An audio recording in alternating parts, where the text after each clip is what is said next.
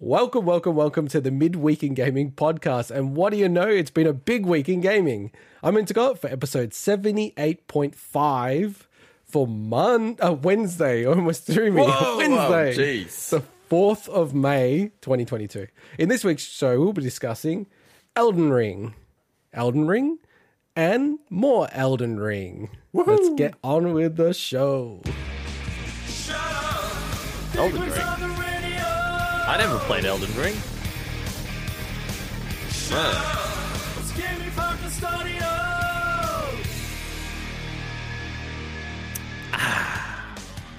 You can find all of our links in the description or at bigwigpod.com. So what are we doing? We are doing the Elden Ring spoiler cut / review. Finally, after 2 months. Swinny, how are we breaking up this review? So we're breaking it up. The first half will be just more of a formal review where we will have no major spoilers. There might be some light spoilers here and there, but mainly regarding just how we thought about overall concepts and mechanics and things like that. So if you don't want to be spoiled that there's a new type of flask in the game, then don't listen to this review. There's flasks in the game? What? There's flasks in the game? We should have a spoiler. We should have had a spoiler button where it goes. Wah, wah. Just mute me for the rest of the podcast. And then the second, just to be safe. The second half will be the spoiler chat where there's no holds barred there. It's extreme rules, it's extreme spoilers. We will be talking about our builds, how we play through the game, our favorite quests, our favorite, like some of the coolest moments, our favorite locations and bosses and story and lore and whatever the fuck else we want to talk about. Whoa, yeah. Whoa. I'm going to put this warning up whenever people break the rules. Spoiler alert. Did you mean to misspell it? Did I Spoiler alert. Do you know what's better about that? Because you know it's real. You know that I made it then. I'm impressed that you got a pretty close approximation of the font. That's pretty cool. I'm like debating whether I boot up Photoshop and it could crash the whole stream. No. This is better. Leave the spoiler alert. Spoiler alert. I feel like from now on we're going to say spoiler alert.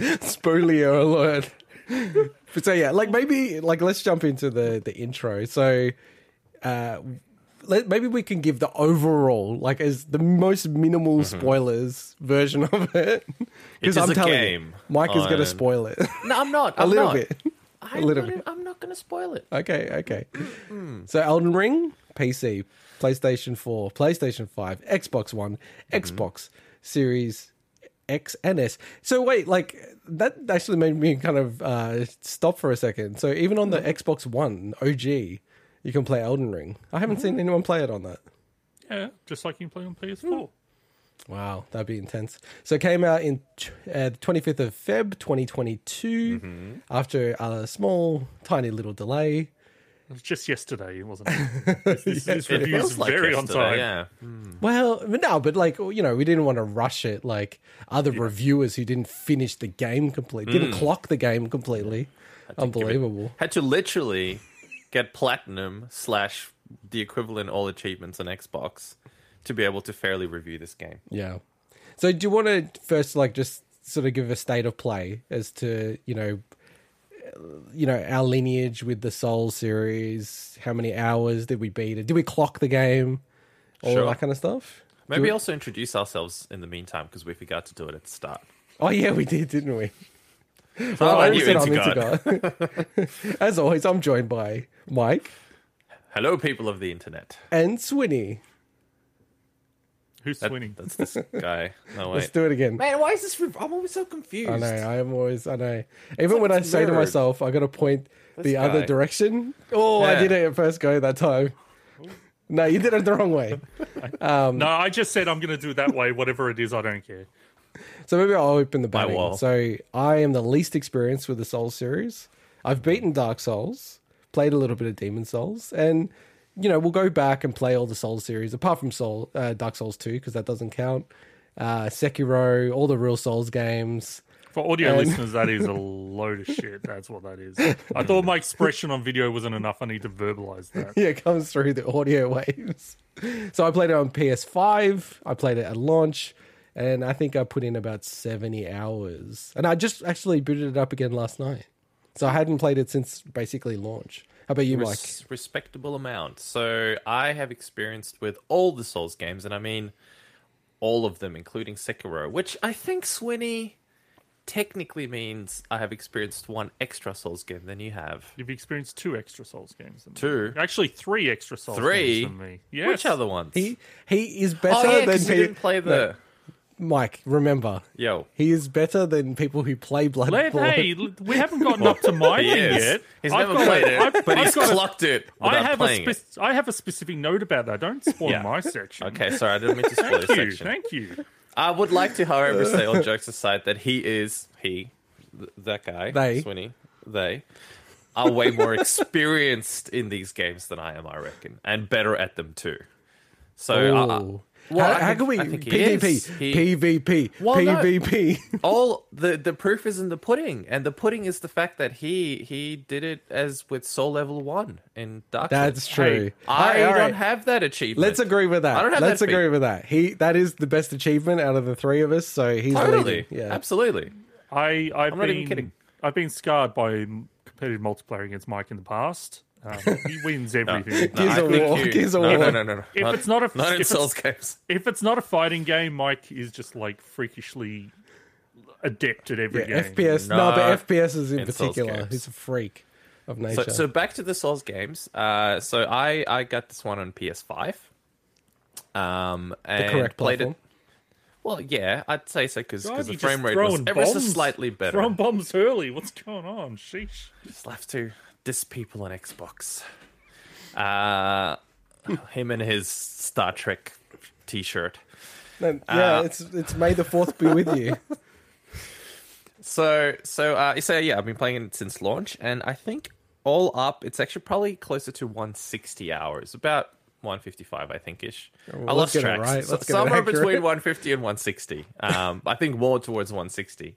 I trusted honest. you 2 days ago when you said 150. So that's, Yeah. Well, I thought it was that, but I'm pretty sure it's more closer to 160. Now, how do we know? Regardless, 150, 160 gives a shit. It's a lot of Maybe hours. he's in not there. played any of these It's Souls basically literally an entire week worth of playing the game every day, 24 hours a day, if you look at it that way. There's quite sad, isn't it? 164 hours in a week? 144, right?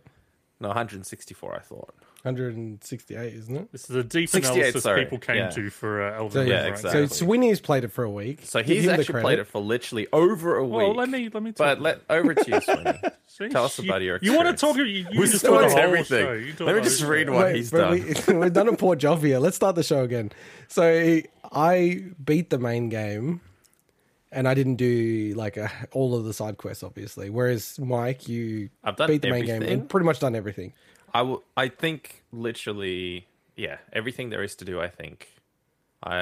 We'll talk. I think about some of the finer details that way, but I'm pretty sure. So I've got a platinum in it, and I've got all the talismans that I know, having now looked at the wiki. Hey, remember, Yeah, we're not and all going to that get into stuff. spoilery stuff. No, this isn't spoiler. I'm just saying I've got everything there is to Spoiler, basically get. spoiler. Now, Spoiler, Swinny, spoiler. this is why I told you that no matter what you say, he is going to spoil But I things. didn't spoil anything. Saying there's talismans in the game isn't a Okay, spoiler. okay. You got pretty much everything. That's all you need to say for this Yeah. section. Yes. So other than the things you can't really get in a single playthrough. Okay. Yeah. So I am very experienced with Dark Souls 1, 2, and 3. So I have no experience in Demon Souls, Bloodborne, or Sekiro. Now, what they were alluding to is that I have very high insight into many of these games. I think you were Obviously, saying incel or something. Like that for a second. insight, which is, just by saying that is obviously means I know quite a bit about Bloodborne. So I've watched a lot of that content because I never had a PS4. So what are you doing, Mike? What are you Put it on my You're forehead. just messing with the show. What are I'm you listening. doing? All right, okay, okay. That's it. That's it. Spoiler. All right, we've got a spoiler counter. Okay. Spoilier. So he's All right, already given right. one spoiler. I'll forgive that. So right. I know a lot about the games that I haven't played simply because I got so obsessed with the Dark Souls games, but I never had a PS3, I never had a PS4, so I never got to play Demon Souls and Bloodborne. But Because you're a huge nerd. and the reason, okay, thank you, and the reason why I haven't played through Sekiro yet is just that it hadn't felt right. Like, I'm like, okay, I'll play that game eventually. I know a lot about that game, but not as much as I do as those other games. Yeah, man, you So- got to turn the spa on. You got to get the champagne ready. You got to get the lube Alright. going. When it comes to Wow, wow.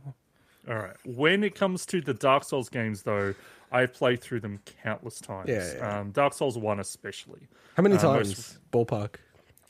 maybe about 20 times. Whoa, I believe that. Yeah. that's crazy. What's the highest So- New Game Plus count that you're at? Because this is on different formats, I'm guessing. I haven't gone up to like New Game +7 or anything. It's more. okay. I think I've gone up to +3 before, but Oh, that's, yeah, that's cool. the furthest I've gone. So, Damn.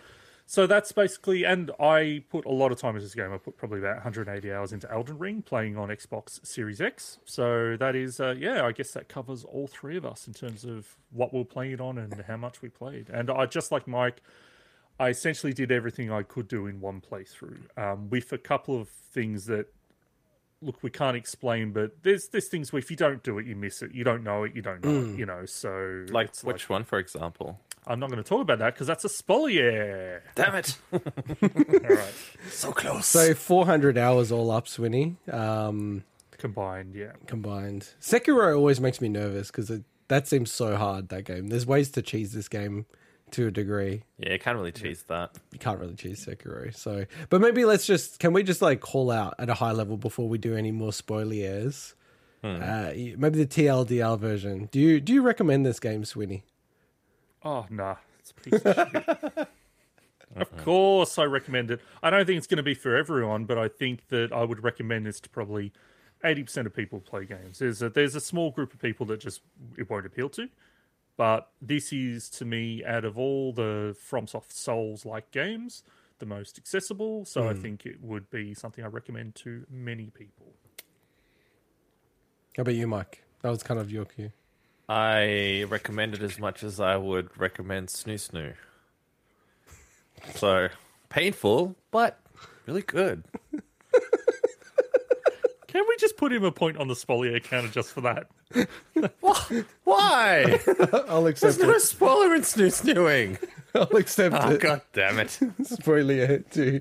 Yeah, I echo your sentiments, Winnie. But I'd probably go further. I'd go, if there's only one open world game you could play, I think it would be fine if this was it. If this was your only choice you could make, because it touches on the awesome combat. Oh, I'm getting a little bit spoiler. Saying it has awesome combat, I don't know. No, but I'm already thinking in my head. And just the nature of the open world, it's to me right up there with all sort of other open world games. Yeah, it's absolutely to me a must play game. It's a generation defining game. I do wonder in 10 years time how it will stack up, but Which generation though? Because it's across multiple generations. And And you played it on PS4, so I was going to I played it on save this PS5. line. What are you talking but about? the PS4 copy of it. No, I played PS5 copy. You ended up okay. I regret doing that as well. I was going to save this line for the end, but I think it makes sense for a TLDR, which is the industry needed this game. It needed a game of this Yes. caliber. And that's a lot saying someone from, the Assassin's Creed ilk. All right, well, yes. So that's the TLDR. Strongly recommend. Did we say strongly recommend? Highly strongly recommend. You just spoiled the end of it when That's we were fine. going to recommend or not recommend the game. Oh, yeah, that's right. Now Spoiler, please. we are going to go into different parts of the game. I think it's going to be ultra light spoilers. That's what we're aiming for, yeah, Mike? Yeah. I'm gonna be good, man. I'm gonna be good. Well, you've already The got two. Spoilers are absolute bullshit that I Well, received. this was but meant to whatever. be zero spoilers, the first segment. So it's like you've already breached through. All right, let's get on with it. So well designed, Swinny. Yeah, so I thought that would, given this is an open world game and it's from Software's first open world Souls game, I thought it would be good to kind of just talk about what are you doing? What are you doing? It's a spoiler for past games. I feel like this is one of the few episodes you probably want to watch the video just because Yeah. of the antics. So just talking about how they approached it, an open world versus the content and the areas that are more traditional for what a Souls game would be. So just kind of talking about what we felt, I guess, worked there. Did we feel that the balance? This is they had such a task ahead of themselves in terms of this doing an open world game, and they went above and beyond. So I don't know, Mike, what do you reckon? How did they approach the open world design? Extremely well, I would say. So it's truly a proper open world. It is restricted in some ways. I wouldn't go so far as to call it a Metrovania kind of game, but there are certain parts. There are certain parts where the world design obviously restricts progress through certain means. However, it also does actually leave you the ability to get to certain areas by bypassing things that most people, I think, will feel they have to do. But the reality is, if you kind of look around and scope the place out, there's ways of bypassing a couple of major sections in the game. Therefore, I don't know if this is a spoiler or not, making certain encounters optional. So I think in terms of the world design, it's fantastic. One thing that it's not a gripe about the game or anything like that, but there are certain areas that felt a little repeated in some ways, and I'm mostly talking about the concept of the ever goals. But it makes sense in that kind of a game that you would repeat certain things like that. And I think, some of the catacombs, for example, I think were not necessarily because they're not repeated in terms of the level design per se, but as a concept and as a way of reusing certain elements, it did feel a little bit like after, the 10th one, I'm like, all right, here we go again kind of thing. But at the same time, it was a really cool reprieve. Is that the right word I'm looking for? Reprieve from the open world. Reprieve, because it felt more small and structured, and I think it was almost, I was almost looking forward to them sometimes, even though I knew it wasn't going to be anything super different. It was kind of cool because it was something different. It's Ever Jails, right? Yeah. Ever Jails, yeah. So I didn't like those. I sort of ended up skipping them all because I don't know, something about it was just like, I don't know, there's something about I just didn't like about the way that they executed those. I'd sort of go in, beat the boss. I'm like, okay, yeah, like you get an okay item. I mean, that's all it is, yeah. That's literally all it is. It's just a slightly tougher encounter on a one-to-one. It's one of the few things in the whole game that almost took me out of the game. It made it feel more like a game than a world. But outside of that, it's so hard, right? Like, you guys plumbed this game. Every facet of it and everything like that. And we all started playing it blind. Obviously, you guys didn't play it blind late in the game, but, we all started playing it blind. And I wasn't going to go through everything the first go. So you've got to cater for folks like me. It's like keeping it interesting as you go through. But then also folks like you just having that depth there. OCD. I think for the most part, they did like an amazing job. Like an absolutely amazing job. But I do stand by... I think the game is just unnecessarily lengthy. Like, you just didn't need all of the content. Like, they put it all in there and it's kind of crazy. But, and I know we're going to cover this a little bit later, so I'll sort of like, go back to the world design. But the one thing I wanted to loop back to was the open world nature. And when I came into this game, it was just kind of like, okay, I love Dark Souls, thought that was so awesome. I'm going to go into this game. Don't want to know too much about it, right? So we mostly skip the trailers and everything like that. And then, you go in the open world and it's like, oh, okay, cool. This is very similar to Breath of the Wild, a game that I love so much. And then you get up to these legacy dungeons and I'm like, holy shit. Like, these are full on, to me, Dark Souls level dungeons as well as open world, which is the fairest criticism of Breath of the Wild, that they've got this awesome open world and no dungeons, effectively. You've got these mini dungeons. But this game, I don't know, what did you guys think of the legacy dungeons? I absolutely loved them. You go first, Swinny. Yeah, for me, I love what they did with the open world, but and we'll get into kind of the game size part discussion a little bit later, but to me it was quite telling that the moments that I was enjoying the game the most was when it felt closer, when the level design was closer to what the Souls games were. So that's essentially those legacy dungeons. And I think it's just because that design, and we kind of scoffed at it, but it's true. It links back to the almost like a Metroidvania philosophy of unlocking shortcuts and gaining access to things that are then going to allow you to get further into those areas. Now, it's not quite in depth in that, but that's something about just kind of learning an area and clearing it out, and having layers on top of layers in those areas that you don't get really with like an open field that has some cliffs and as you said, like the Everjails and things, which, that content I liked. Like a lot of those, for instance, a lot of the things you got from those had really good lore in them, and that's why I really appreciated getting those. But that is where it is much closer to other traditional open world games, when you've essentially got things on the map that are like, okay, we're going to put 3 Everjails in this area, we're going to put 2 Everjails in that area, and so and so and so. But when it comes to legacy dungeons, that they would easily my favorite part of the game, playing through those. Yeah. I think so. I agree. Too. Yeah. But what I think I liked, in Tigot is that it had a mix of all these different elements that you could enjoy. It had the open world, which is a different type of gameplay, I think, to some extent, especially because you can use torrent. Not a spoiler or anything, but it's a horse effectively that you can ride, and it changes the gameplay quite a bit as well. I actually didn't use them all that much. I did most of the thing on foot, but it is a different kind of feel to the game.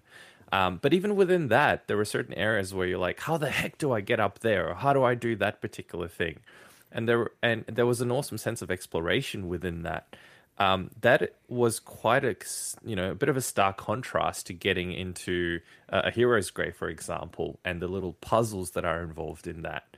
And again, it just felt different as a mechanic almost, which once again felt completely different to some extent to the legacy dungeons, which me personally, I also enjoyed the most. I think I love the structure of it. I love the way they're really thought out. A lot more carefully, I think, than some of the other parts, and enemy placements and surprises around every corner and that kind of stuff. And then stuff like, the Everjails, it's like an optional thing that you just do as a completely different experience, just a one-on-one battle. You know exactly what you're up for. It's a surprise what kind of enemy it is, but you know the kind of thing you're up for. It's pretty straightforward. And what I think I loved in the end is just the richness of the different experiences that you can have within that same game. Yeah, like one thing that I did not like was, it's not the catacombs. I don't believe it's the catacombs, but without spoiling it, at the start of the game, there's a section you can go through, and there's sort of something that can just kind of one hit kill you. That's what we were mentioning. He said hero graves. Yeah. Oh, they're called hero graves. I didn't know that that's what they were called. Sorry. I think those things are in the hero graves. I hated those things. And I wish you could get an item that just kills them, right? Because it pissed me off so much. I don't want to spoil anything. Yeah, no, look, there's ways to deal with them, but there's ways to deal with it, but not just to get rid of it completely. Like, every single time, any single one. I don't think there is a way to get anyway. I think I'm not allowed to say anything anyway. I agree. I think I didn't initially dislike them, but I think that they are frustrating experiences. They can be. It's just boring. They weren't fun. I think that's the thing. It's not fun. Yeah, that's a good way to say it. It's just not fun. Whereas the rest of the game I found so fun and enjoyable and engaging, and then I get up to these bits and I'm like, it's like a grind. Like after a while, I was like, I'm just going to skip those. But that's the benefit of the game, in my opinion. It's just like it's optional. This, like for me, who I'll skip over lore and story and all this other kind of stuff. The game still gives you so much, and it doesn't screw you over if you miss those things. Like the amount of quests that I just didn't understand and just like stuffed up or like didn't get through, but the game doesn't really punish you too much for it, but it rewards you if you do go through it. You know what I mean? Absolutely. Like some of the items you get, I think are really worth doing the quests for. But it's funny because I totally agree. But I actually appreciate that they allow for both possibilities. It's like they give you an incentive. They give you more if you do more. But in a case like me where I stuffed up some stuff, it's like, okay, you just don't get as much, and that's fair. Like still satisfying. Again, not spoiling it, but there's an area that, Mike and I, when we played at launch, we weren't checking things, we were playing it blind. So we're just bouncing off each other. And we're like, how do you get to this area? And we're going crazy about it. And in the end, it's related to a quest. And you got it. And I'm like, I stuffed this up, so I can't get up there now. And I only figured out how to get there purely because it's part of the quest. Yeah. Otherwise, you wouldn't have figured it But out. I love that. I love, because like the game kind of teases you, like you can get there. And I literally tried for 4 hours, I reckon, like scaling around. Same. I did it at the start. I was like trying to go going around. I'm like, where the F? And I found the area underneath that certain area, and I'm like, it's got to be this way. But it wasn't by the time I cleared everything, and I'm like, what the fuck? Yeah, but I think that emergent really cool. kind of gameplay and also the stories in your own mind, like getting back to like the design of the open world, as you said at the start, there's parts that you can skip. So it's not sort of like you have to go, world 1, 2, 3, 4, 5. And like, let's be real, it feels like 80% of people skip ahead almost by quote unquote accident. And everyone feels like, wow, I'm the only person in the world that figured this out. I'm a genius. And it's so obvious. It's so like structured in a way to incentivize you to do these things. And it's so clever. It's so does, clever. and the game even guides you in a certain direction of where to go. But because I think you went in a totally different direction than I did at the start of the game. And you can, and I know, you can go southeast or northwest kind of direction right off the bat. And the game kind of obviously hints that you're probably in the wrong area because it's a little difficult. But even, certain other areas are pretty balanced even at the start where you go, shit, am I supposed to go this way or this way? Go whichever way you want. It's up to you. Definitely. All right, well, let's get into gameplay. So, combat, Swinny. Return of the Souls combat? Yeah, very much. So, for me, look, and this is, a lot of people say this game is like a perfect mix of the previous FromSoft Souls games. Now, obviously, it's not as far into the Sekiro kind of combat as the others, but it at least takes elements of that. And obviously, Bloodborne and the Souls games. But it's definitely closer to Dark Souls 3 to me. It's definitely this, in another world, could be called Dark Souls 4, and people wouldn't question it simply because it is the closest to those games. Look, all the Souls games have amazing combat, so it's kind of like that. There's not much negative to talk about when it comes to how they've designed it. The only thing that I kind of, and it's not a negative, it's more I've just seen the trend across the Souls games is, so they've got something called Ashes of War in this game, which are basically weapon skills. They were called weapon arts in Dark Souls 3. That's not a spoiler. You and your hey, two, neither were mine too. To you, a mechanic. He said talisman, and you said Ashes of War. These are mechanics. These are mechanics. It's a little bit of the same. Nah. So you could always describe it without saying Ashes of War. I said. Anyway, you live in your spoiler world. We'll live in the real world. So basically, to me, they've started across the Souls games to get a bit too over the top in regards to the weapon skills. But the thing is, I think that it's more appealing to people. So I think it's the right choice for them to, some of the stuff is like. Pretty early, you can get access to stuff that's just crazy in terms of your characters flipping around everywhere. And if you think back to Dark Souls 1, the craziest kind of attacks you could do to enemy. Dude, that's distracting. Come on. The craziest attacks you could probably do in Dark Souls 1 was like a spinny attack with one of the that's true. attacks. Yeah. So it's kind of to see how they've kind of progressed and gotten more away from, not that Dark Souls 1 was too incredibly realistic in its combat, but it was much more grounded, whereas you can just see that they've gone really in this far-fetched direction. But it's not a negative, it's just more an observation, and maybe it's just my personal preference that I kind of think they went a little bit too far, but some of the stuff is amazing that they've included in this. So. This is a super clumsy analogy, but it kind of makes me think like Dark Souls 1 reminds me of something like Super Street Fighter 2 Turbo, where it's like, it's super solid, like everyone's plumbed like all the different things you can do.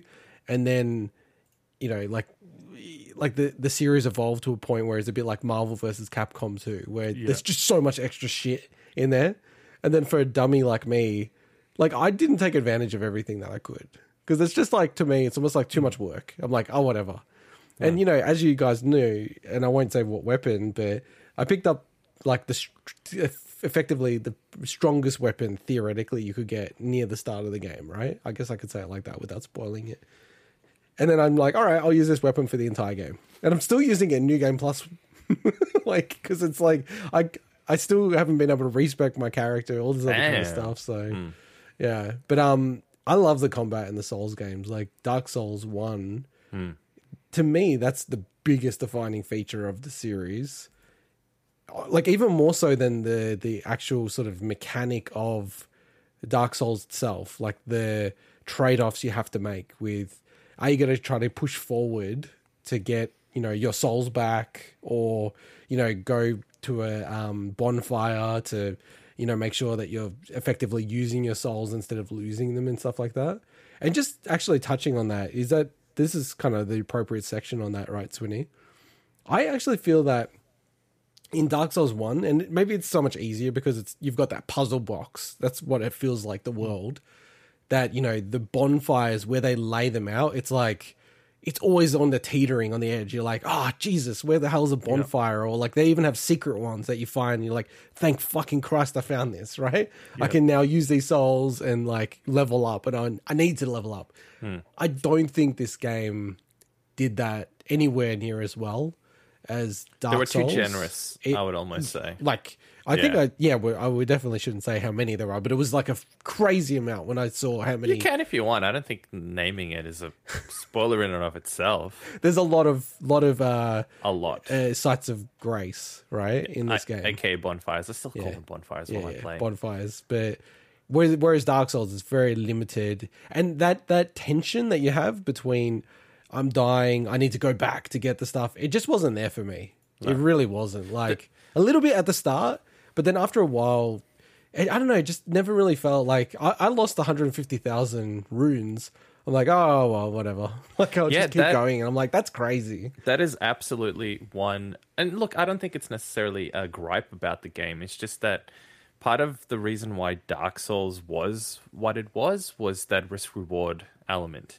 And I feel like this game didn't really have it. And there's multiple reasons why. Number one, it was really easy to farm runes, so there was always a fallback. I lost 400,000 or something at one point. I'm like, who gives a shit? Wow. They're so easy to farm. That's a lot. For a vast majority of the game, that is no, but towards the end and stuff, it's like whatever.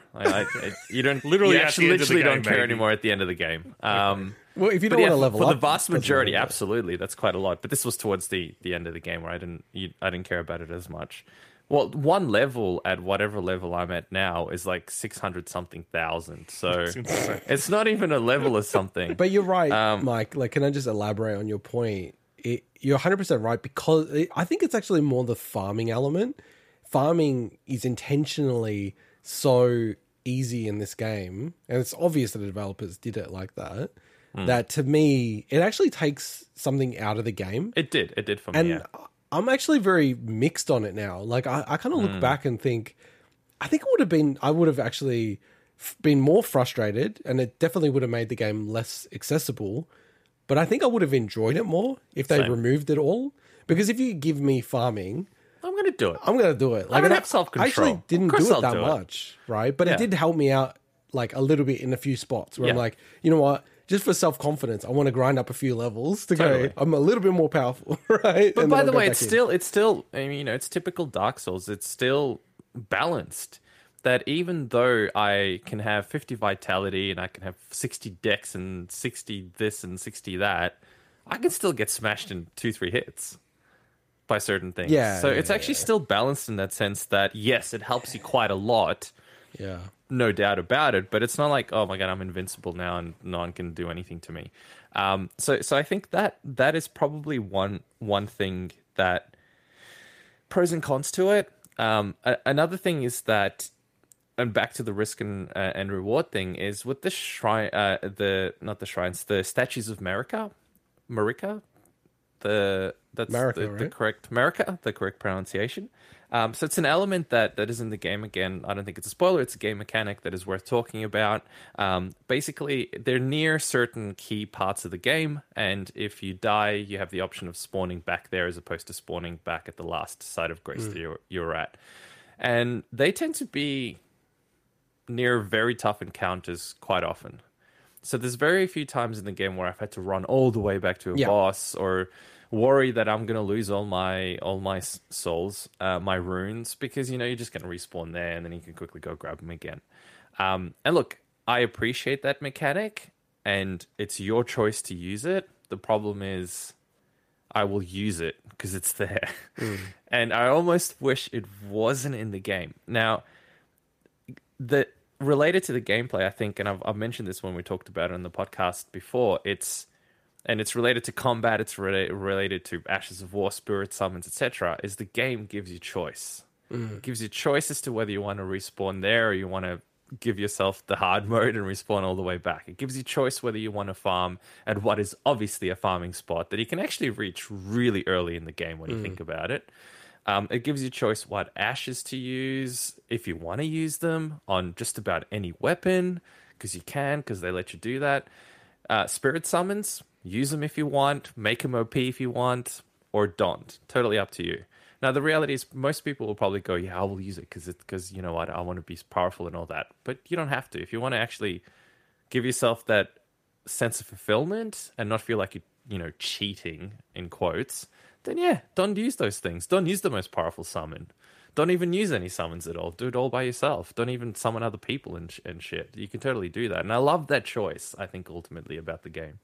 Because what did you think about that, Swinny? Just that trade-off that's always been classic in the Souls series. As in with spirit summons? No, the tension of losing rune souls versus like going back and grabbing them, spending them, all that kind of stuff.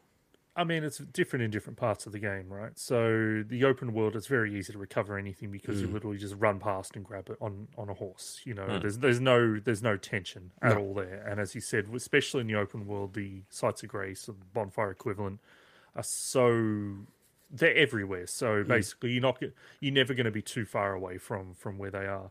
And I also agree that in the legacy dungeons that they didn't. There's only a few that I'm like, oh, that side of grace was a little tucked away, but the rest were pretty clear on you. If you explore a little bit, you're going to find all the sites of grace in those areas, And plenty of them. Yeah, so that is an element that I definitely miss from the older games. If I think back to Dark Souls 1, if you think back to Sen's Fortress, the bonfire after you get through the massive thing of Sen's Fortress is hidden at the top. It's wild. It's like almost like anti-game design. Assholes, But I love it. But it's so memorable. You know what I mean? It's so Yeah. memorable. There's nothing like that in this game at all. But that's where I'm kind of almost coming from. That some of my most memorable experiences in Dark Souls 1 was like desperately trying to go, where the hell can I go? Like I'm like gonna die here, right? Yeah. Whereas and I'm not a very good gamer, so it's not anything to do with that. It's like I just didn't get that sense very much in this game. Yeah, it likewise, kind of felt a bit disposable. Like I'd lose a lot of souls. Like even with the bosses, I'd just go in and lose all the souls first go because I'm like, whatever. Like There I were don't times wanna- where I didn't even bother picking them Yeah, up. I'm like, whereas- it's good. It takes too long. Dark Souls 1, man, I'm going back for those souls. I need those souls, dude. And it's quite funny to think that was almost one of the defining characteristics of Dark Souls. And to me, it really is lost in this game to a large degree. But do you want to get onto the character building, Swinny?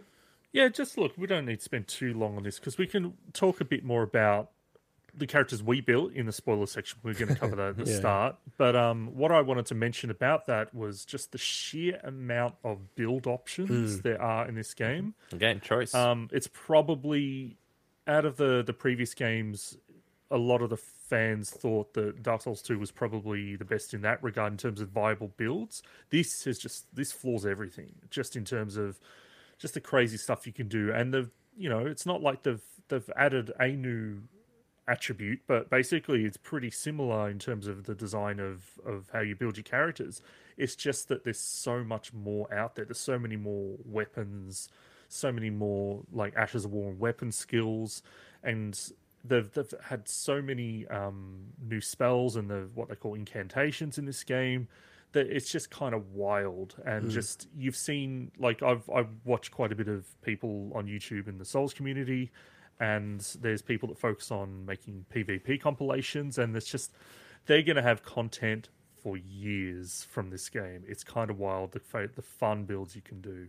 So big congrats to FromSoft for nailing that, because I think that's what really is the longevity of the PvP scene, is having variety. So it's really good. Even for PvE though, I love the variety in it, because I mostly played as, you know, some builds, but I tried heaps of different weapons. I mean, I don't know how many off the top of my head, but I experimented with a ton of different ones and farmed materials to be able to upgrade them, to make them viable, just to test them out and play with them.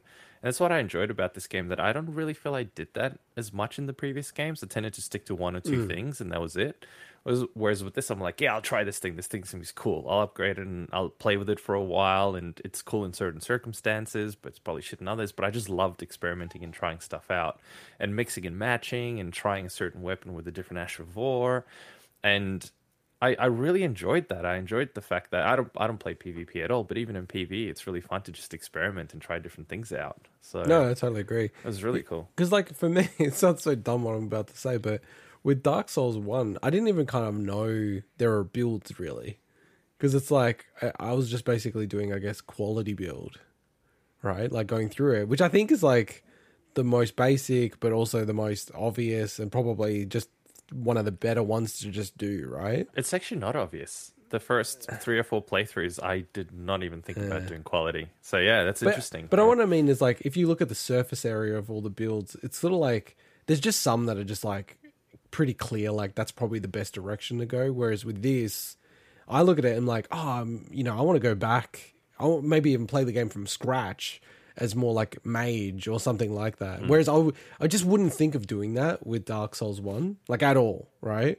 Like, whereas this, I feel like, you know, in a, you know, kind of classic fighting game terminology, they're just trying to buff, like, all the things that are weak, and then, like, do as minimal amount of nerfs on the stuff that are maybe a bit too overpowered. Because even some of the stuff they've nerfed from, like, 1.0 to now. I agreed with 1.0, 4.1, I think it is up to now. But they've nerfed stuff. But it's still, like, some of the best summons, some of the best weapons, even though they've nerfed them. Some of the best Ashes of War. Exactly. Yeah. Exactly. And I think it's ultimately intentional. But they just don't want to make it so super OP that it just dominates everything. So, yeah. And do you want to cover any of these other mechanics, Sweeney? Yeah. The only thing I'll mention is, we talked about the Ashes of War. They give you so many in this game, but I feel I still feel the system's a little undercooked. And I think part of that, you know, first I was saying obviously some of them are over top. I was saying that earlier, but I didn't use so many of them, and I'm thinking, I just wish there was a way maybe some weapon types could have 2, like a primary and a secondary, because there was no point, like the weapons that I was using, which I'll talk about later, it just made no sense to use anything else other than those unique weapon skills that they had. So I'm looking at all these Ashes of War thinking, man, some of these seem cool, and sure, I could go and try it, but I'm really enjoying what I'm doing. So, like, and I'm already spent 180 hours in this bloody game. So I feel that they can still really innovate on top of what they've done here. And it's only the second game that they've really gone all out on it. But I think there's more that they can do. So. Okay. Well, without spoiling it, like, some of the weapons, you just can't use the Ashes of War, right? Correct, yeah. So I found myself into that spot. So I couldn't use the Ashes of War. So, and because I committed to this stupid idea of, I'm going to take this weapon from the first bit of the game to beat the last boss, which, you know, in the spoiler section, we'll cover why that was a little bit frustrating. But yeah, I never got to use them because of that. And why not though? What do you mean? Because you can't remove it from certain weapons. Yeah, but I mean, you can use it on that particular weapon if you upgrade that weapon, obviously. Well, maybe I'm wrong. Is that wrong, Swinny? I think some weapons, legendary weapons, you can't use Ashes of War on them. Yeah, Ashes of War. But they have their generally- own. Well, sorry, that's right. But they have their But own I could ability only that's use one basically in an a game Ash of that War has, like, just for that hundreds, ability. you Yeah, know? Yeah. absolutely. So I couldn't try them. Like, and I agree with where Swinny's coming from. It'd be good if it's like you could put it in the secondary spot and it's Yep. like weaker or something like that. Yeah, Like that would be yeah. useful for me because I'd be Yeah. like, oh, cool, I'll try some of these other ones. But because I just couldn't, and because I had this commitment to this, and a lot of the weapons, to be fair, like that are useful, you can't do this. You can't replace the Ashes of War because they've already got really good ones. Yeah, but you tend to, so all the unique weapons that have a particularly unique ability, I'm going to call it an Ash of War just for that weapon that's unique. You can find an equivalent similar weapon that you can attach a different Ash of War to. And I did always play with multiple weapons on me. So there were a couple of weapons that I'll talk about later, so it's not a spoilery, that had unique abilities on them. I think, but the point I was trying to make is that I want to use that ability, but On I a want different- I would like to be able to try other ones Yeah. on that same weapon, possibly. Yeah, same. Like as a so that you secondary can't, yeah. ability. But what I'm saying is, and I agree that would be really cool. But I'm saying, for example, there was a katana that I would use with a specific Ash of War that was just for that katana, but then I had a different katana that I applied whatever the hell Ash of War I wanted. And honestly, sometimes I got confused. I'm like, shit, which one do I actually have equipped? And until I used the Ash of War, I didn't know because they felt exactly the same to me. Same move set, looked similar enough that I almost got them confused. So my workaround for that was I would just swap to a similar weapon that I could apply whatever I wanted to. One thing that I really, really liked that was kind of clever as well is you can... it took me a little bit to figure out that you can put a no skill weapon Ashes of War on a shield. Is that a spoiler? That's maybe a spoiler. I'm laughing because I could see Intergod's face, and I'm like, I knew he was like lining that up. Well, as I feel was like watching his face. it's a minor thing that No, but what that's are a people gonna- discovery thing, right? Because like I was the same Yeah, as you okay, when maybe I it's a figured it discovery out. I'm thing, like, sorry, that's probably that's so spolier. useful. It was That's really useful. It was really cool. So I Yeah. like, again, it's about mixing and trying these different things out. And I actually experimented with a bunch of different Ashes of War across multiple weapons. I played around with I wouldn't say all of them, but I reckon I played around with a good 50% of the Ashes of War. There's a good section where we talk about our favorite weapons and our Yeah, builds. we'll So talk in our about spoiler that. section. Can I bring up what I think is awesome for me, who doesn't like to play these games online, which is the spirit summons. Yep. I love the spirit Yeah. summon systems because I don't like playing it online. I don't play co-op. I don't play PvP. I don't play like PvE co-op or anything like that, right? But the spirit summons to me is almost like effectively a little bit of that It is. flavor to it. It is. Totally, yeah. And it totally makes the game easier. But again, it's Definitely. options, and I love that. And I do feel like some of the bosses, it's totally in like they built them around the spirit Well, summons as well. There's a point we're going to talk about regarding that. So You mean with a certain boss, or no, just bosses. Like we'll get to there talking about spirit summons and bosses. So. yeah. But I agree, it definitely makes life easier. But I found that to me was because it's like completely brand new to the Soul series, right? Like, correct me if I'm wrong. Yeah, I mean they've had some elements before, but nothing on this level. No, you could summon individual NPCs, but that's kind of it, really. Yeah. Comparable to this. Yeah, I loved it. Like, honestly, it was one of my favorite parts of the game. There were certain summons that I had that were just my tanks. It's like, okay, you got to tank it up for me. I'm gonna start attacking from behind, you take the aggro away from me. And, What about you're gone. No, I was going to say, what about... You finish your point. I was going to ask about crafting. Oh, that's How what much I you wanted guys- to get to, yeah. Yeah, what about crafting? Which I like literally used like 0 times in the game. Whereas I use Same. all the time. Yeah, you said that. I remember when I went to your For- place. For crafting arrows, for crafting throwing knives, for crafting buff items, for Wow. crafting healing I'm items. somewhere in all the between, but time. I'm more towards Intergod. I used Yeah. it for healing and getting rid of poison and the old minor things like that. Some of the best items in the game are in that crafting menu. That, and some of them you'll get a few out in the world, but there's a reason why people there's a whole meme out there about a certain item that people are like, oh, that looks like a rare item, and then they get it, and then everyone's disappointed that it's a certain item. Yep. That's because people haven't even looked in the crafting menu to see what you can use with it. It makes certain some leaf? of the it makes some of the I'm trying not to say it. It makes some of the best items in the game, and it's limited, so it's like it's. But I completely understand why people wouldn't use it. It is it's really veering close to almost like your standard open world game design, and it's very like potions in Skyrim or in I never use them, same as in The Witcher. But it's very non-FromSoft and but the thing is that what I found it was super useful was for those reasons that I'm like, well, I'm picking all this stuff, I better use it. And not only that, but I'm using bows all the time. And this is a really good way to just replenish stuff, because you can only hold a certain amount on your person at a time. I can just bump that up whenever I need it as in an emergency. Or like when I need them. What I found a bit annoying about crafting is there were a few items that I wanted to craft, but you had to farm the ingredients. There was no way to buy them anywhere. Whereas other things, you could kind of buy some stuff and you could do that. And one of them was the lucky foot, I'll call it, which increased your well, it wasn't the lucky. It's not called that, but there's a certain item that increases the number of runes you get. And the only way to get that is by farming certain things. Yeah. And I was like, man, I wish I could just buy it so I don't have to waste my time waiting for chance to give me that shit, because it's a waste of time. But anyway, the one thing to move on for the crafting thing is... Can I just say, like, the final bit? Because to me, it's like, I'm a business person, so I'll just go buy my items, the poison, all that kind of stuff. There's so many sites of grace everywhere. I'll just, like, get my health back. I think that's the thing. Like, runes don't feel expensive in this game.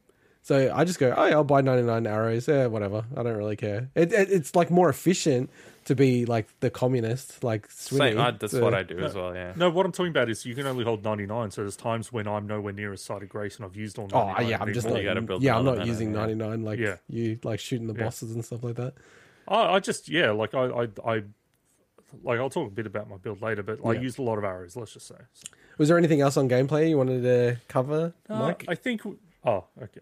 No, just the Flask of Wondrous Physics, which I personally didn't use all that much. I used it sort of per encounter, per major encounter. Oh, so you used it all the time? Yeah. Then? Well, no, because at a certain point, because I was experimenting and trying different mixes and stuff, I ended up kind of not using it anymore.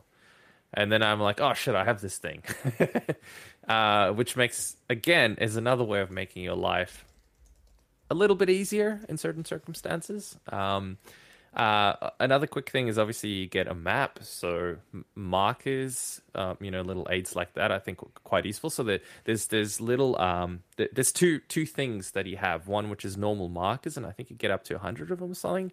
And there's different types of markers, like different little icons you can place just to remind yourself where things are.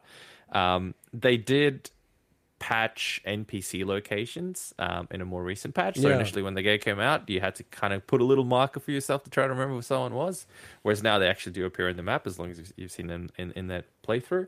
And what I actually really liked, for some reason, just the concept behind it, is when you put the actual markers for a location, like the little pins, it's this big streak of blue light in the sky, but when you get to it, it disappears, like it fades away when you're next to it. And there's something about that which is kind of cool. It's like a little touch where you don't have to go to your map and get rid of it. It just fades away. Must have learned that from Assassin's Creed, hey? That was from Breath of the Wild. Played it, I would have. No, the disappearing one as well from Assassin's Creed. Yeah, I think the Assassin's Creed copy from Breath of the Wild. Right, let's move on. Totally. Let's move on.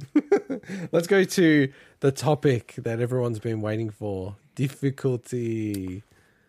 Who wants to tackle this first? Let me just say up front. So this is my overall thoughts on difficulty. Yeah, go on. I have a bit more to say about bosses, which we'll get into after this. That's why it's kind of like flows into it. For me, and not everyone's definitely going to feel this way, if you take full advantage of all the new mechanics they've given you, this is the easiest Souls game. If you limit yourself and don't take advantage of them, there's many parts of this game where it is the hardest. So this links. That's why I kind of the hardest. I stopped you. I stopped. That's why I stopped you talking about bosses and spirit summons, because when we get into bosses in a second, we'll talk a bit about how they've balanced things there. But overall difficulty, not talking about bosses. I think this game is easily the most accessible. There's definitely some spikes. There's definitely areas you go to where some of the enemies are way more difficult than you'd probably expect, given the proximity to like the starting area of the game. But overall, they had such a huge task ahead of them to balance difficulty of this game, and I think they did really well. Can I have my opening monologue, and then I'll go to Mike's opening monologue? My opening monologue is, anyone who says it's not a hard game, fuck off. It's a hard game. But it's not an NES hard game where you can like try to beat Battletoads and play it every day for a year, and some people will just never beat it. Same as Mike Tyson's Punch-Out. But I feel like this game, if you are dedicated and you want to beat it, I genuinely feel 95% of people can beat it. If they put themselves like, and that might be a lot longer. Like, I'll probably take longer to beat this game than you guys. But if you dedicate yourself, you can do it. And if you get stuck, you can go to YouTube and get help. But like NES hard games, it's just skill. It's like you have to be good and quick and twitchy. And I don't think it's as extreme as that. But again, anyone who says it's not a hard game, fuck off. I hate when people say this shit. Like, oh, it's not a hard game, it's so easy and all this shit. It's like, no, it's a hard game. It's not impossible, but it's not NES hard. That's my perspective. How about you, Mike? No, I agree. It's definitely a hard game. It's a hard game made easier through the mechanics that are on offer, but it still doesn't necessarily. It doesn't make it an easy game by any means. It just makes it an easier game than what the standard sort of experience is. But yeah, there were moments where it was almost harder with certain bosses and stuff than in almost any game, other than maybe Sekiro, where you really had to learn the combat. There were also moments where you could kind of brute force your way through a bunch of things, which is interesting. So if I was to compare this game to something like Sekiro, the combat and the satisfaction in Sekiro was much higher for me, because it was very refined. The one-on-one battles, you had to really learn to do it properly. The dance.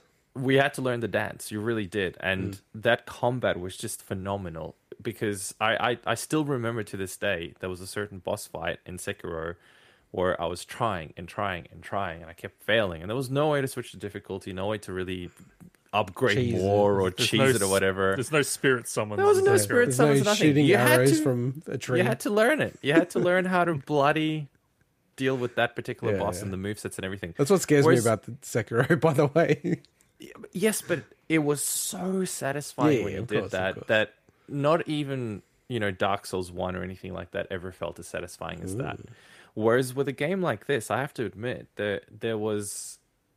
It's not that it was easier or easy or anything like that. It wasn't as satisfying, because you could brute force a lot of shit. Or you could go and use a summon to distract the boss and then kind of just go in, chip away, come back, chip away. It just made things a little too trivial in some parts that I felt I wish I had the self-control to not use summons and to not do things that felt a bit cheesy. But I could help myself in some parts. Before we get too much into the next section, like, I want to touch on some of those things. Like, but going back to the game's difficulty, just in terms of the spikes versus, how it progressed, because it's very challenging, right? Like, in an open world game versus Dark Souls 1, which is my reference point, which they know where you're up to. They have some clear roadblocks that they want you to, like, have to push through. Whereas this, you can tackle things in different orders. Just me personally, like, I felt like it, like, I'd heard, not like in explicit detail, but I'd heard there's some spikes in this game. But I don't really feel like that. I just felt like late game, if you weren't set up right, you'd get fucked over pretty quickly, right? And that was where I learned, man, you need to amp up vigor like crazy, like in this game, compared to like Dark Souls. So I didn't have very much vigor for a while. I'm like getting stomped on. And I felt like, when I rebalanced that was probably the best, thing to level it out a bit. But how about you, Swinny? Yeah, I talked about this on the main show.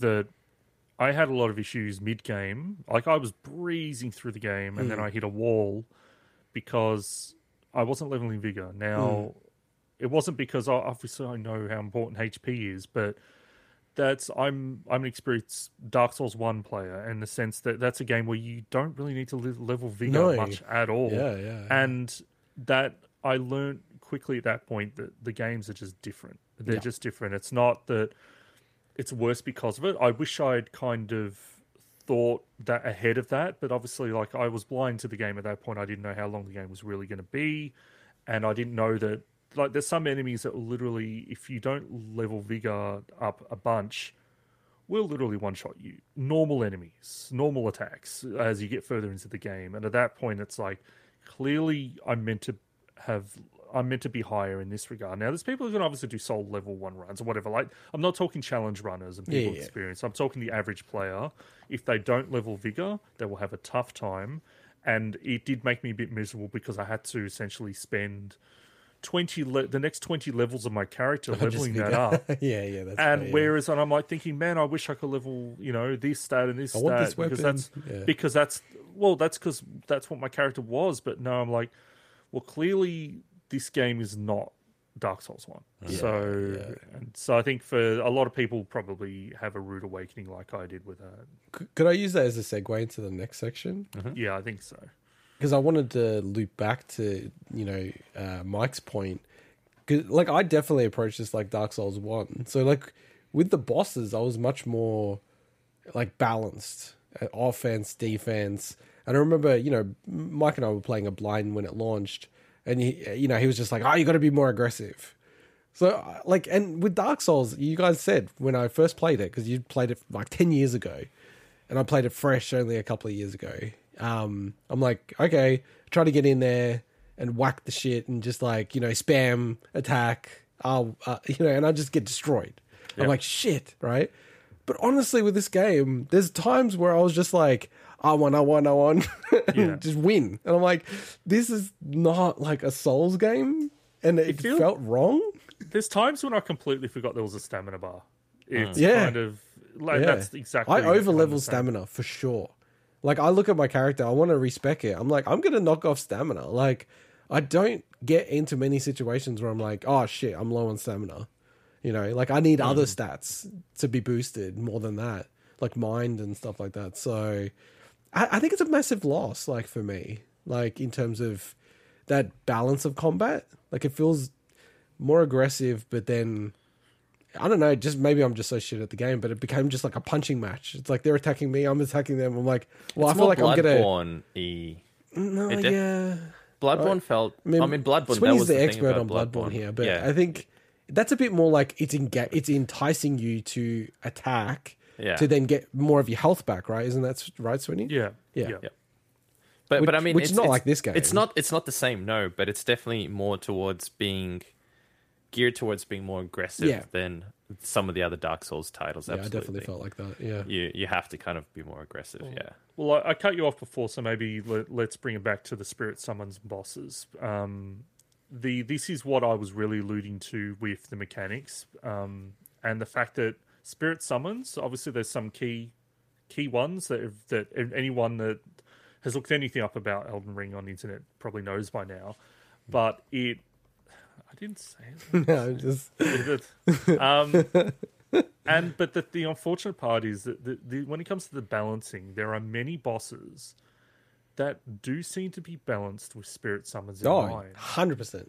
100%. And for anyone that decides to not use them for whatever reason, is going to learn very quickly that some of these bosses, especially late game, are so punishing that they do border on completely unfair if you don't use those mechanics. And I don't know how I feel about that. There is part of me that does want to go through the game without summons, but I'm kind of dreading certain things because I'm like, they've designed around it, which I think is great because I think it's a fantastic crux that players that are struggling can lean on.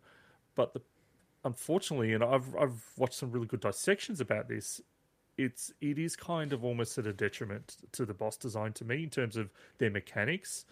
overall, I love the looks of the bosses and everything like that. Like, I love the bosses. Yeah, but yeah, when yeah. it comes to some of them with mechanically, I just feel that I don't know. I don't know.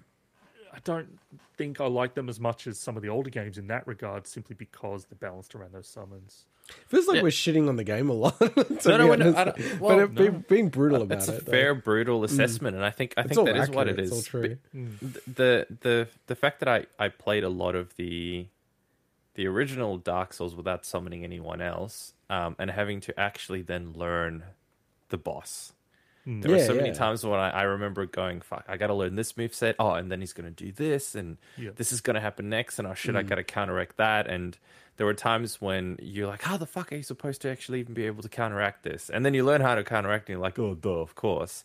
Whereas with this, I don't even know if I remember half the movesets that they have, because I just don't give a shit. Because either my summons is going to distract them, and I can just go in and do whatever, or I just keep brute forcing their attacks. But one thing that I think, and it's sort of applicable to this topic and the previous topic, is spamming R1. Yes, you can do that, but there is an incentive to not do that, which is to break their poise, you have to use the heavy attacks. They do heaps more poise damage. So I spam my weapon art. That's what I do. So you It can breaks just their spam your points. weapon out, which kind of breaks that too, yeah. But I mean, like, it's not, you get rewarded for doing something different, or not constantly only using R1. And that was awesome, actually, because I found myself, especially with the first main boss in the game, that it really, I was just using R1, and I'm like, man, this guy he keeps just whacking me, and there's no way to just relax in this fight. And then I realized, oh, if I use heavy attacks, oh, okay, I see, that's a bit better. And so there's things like that. But unfortunately, I did find that, bar a few bosses, it didn't have that same feel of needing to learn. No. And not all the way to Sekiro, where you had to really learn their moves, but even some of the other Souls games. So, and I feel like that's it is a bit of a detriment, I think, to this kind of game, and it makes it a bit of a shame, because there's all these awesome bosses, and I don't even remember most of their movesets now. And one of the most controversial parts of the game, it seems, after people have really played through it, is the repeating bosses, or like Yeah. mini bosses, whatever you want to call them. I think, to be fair, like, I just have not played enough of the optional content of the game to be frustrated. But as you guys have both, finished the game, clocked it completely, did you guys feel at some point it was like, fuck, like, this is the 12th time I've seen this guy? Or Not the top. No, I didn't think it was the 12th times or something, but I definitely noticed there was a repetition in certain bosses, to the extent that some bosses I wouldn't be able to recall their names, because was it the something worm, or was it the something else worm? Was the one located here? Was it the one located over there? Like, what was the difference? I don't remember. However, again, unless you're a completionist and you go everywhere, you're not going to have that experience. I think the most bosses you meet through the normal playthrough are quite distinct to a large extent. There are repeats, and I think a lot of people have issues with the fact that some of, let's talk the critical path bosses, depending on which kind of, because you can kind of veer off that critical path a little bit, but there are times when things are repeated in a way that kind of almost undermines what would have been a unique experience otherwise. I actually don't mind as much. Okay. I'm of the remember which opinion that the bosses are cool enough that I'm happy to fight them again. Yeah. But I completely understand why people, specifically for those bosses that, you think like, okay, this person has lore behind them or whatever. There's no reason why am I fighting that person again in like this optional thing, But there's no escaping having to reuse some form of content, and I think in this size of game, and I think they did it pretty well. I just think that maybe they went a little bit too far for some people in that regard. Yeah, but I it's not agree. personally an issue for me. So. Yeah, I didn't find an issue either, but I agree. For some, I can see how it can be distracting for some people. And there's different types of repeating enemies, if you could say that. There's certain, like the death bird. I don't even know what they're called. The weird looking baby death birds. Oh, yeah. That there's multiples of, and I think they only appear at night, and same as the night cavalry. Yeah, you look, deserve that maybe one. it's a mini spoiler. Yeah, You deserve but that I'm not. one. It doesn't really. You don't know what the enemies are or anything like that. But Oh, the no, night Trying It's a so crab, cavalry. it's a hard. crab. I'm trying That's so really hard not to hard. name. I'm trying so hard not to name. Yeah, so there's certain bosses that do repeat, and their movesets are the same, and still didn't mind them because I knew that there'll be a nice little reward at the end of each one. Well, But do you think it's a good time to move? Because, the repeating is related Yeah. to the size of the game. Yep. Look, like, opening statement from me, like, this game, it's an interesting one. I think it's too long. I still think it's an awesome game. I'd still give it a 10 out of 10. Super strongly recommend the game. I just think if they edit, like, it sounds horrible, but I feel like just if they edited out 20% of the content, to me, wouldn't take anything away from the game. If anything, it would be like, holy fuck, like, this is just firing on all cylinders. Like, whoa, how crazy good is this game? I don't think one person would say, oh, there just wasn't enough in the game if they cut 20%, like the worst 20% of the game. Who's going to say it's like not enough? But I reckon you can't mount an argument if you cut the worst 20% of the game out. It just wouldn't elevate the game even further. But that's kind of my opening stance on it. But I only played like the main campaign. So, the 70, 80 hours that I played. You guys Which is played still a lot for everything. a main Well, it's a lot game, for me because I don't right? have much time to game. But for a lot of games, that's a lot. 70 hours is, I think, a lot for just Yeah. the main campaign. I think even The Witcher, how many hours would you say The Witcher is when you just Oh, to that's do the pretty main, long. That's like 100, isn't main it? campaign? Is it 100? Sounds about right. Well, in the higher length. Yeah, I think Witch is probably one of the worst examples. Actually, that's probably the worst example, yeah. Okay, most games do not take 70 hours to complete. Yeah, like God of War's Nowhere 20 near. hours, right? Yeah, Yeah. that tends to be the case. I do wonder though, does it really take that long if you don't go, if you stick to the beaten path and you actually just do what the game guides you to Yeah, be doing? but that's because like- you can complete it just by doing that. Yeah, but right? that's like going, I can complete Super Metroid in 40 minutes if I know what I'm doing. It's like, yeah, like that's not how it works though. No, most people won't do that. Yeah, Yeah. they'll get distracted and they move on to things and they check stuff out. And some of the best content in this game is in those optional areas as agree well. with that. So I agree. I think that 20% is a good kind of figure for what I have in my head. Like when I think the first week I spoke about this game on the show, I did kind of mention that I didn't know how I felt about, there's a swamp in Dark Souls 3. Does this swamp in Elden Ring need to be 30 times the size of that? There's a swamp in Elden Ring. That's a spoiler. Okay, I'll take that one. Oh! I'll take that one to get my point across. But basically, Get your point across. Good one. Give him a There point are- across. there's times when I'm like, this area didn't need to be this big. And Yeah. it's beautiful to to explore, especially on horseback and ride through it. But if you want to look at everything, then that's just adding extra time to it. And obviously, you don't have to. But the game begs to be explored. Yeah. The player shouldn't feel like it's their fault that there's something that needs to be explored. You know what I mean? Yeah. So I think that 20% is a really good number. I think there's certain areas in the game, especially later in the game, that definitely could have been cut in size and nobody would have complained. And look, like I've just started going back to the game, so I'm going through the Fighting Cowboy guide to just do everything, which is like a complete opposite way that I played it, which was completely blind and stuffed things up and progressed too far in the game. I'm like, I can't go back now, damn it.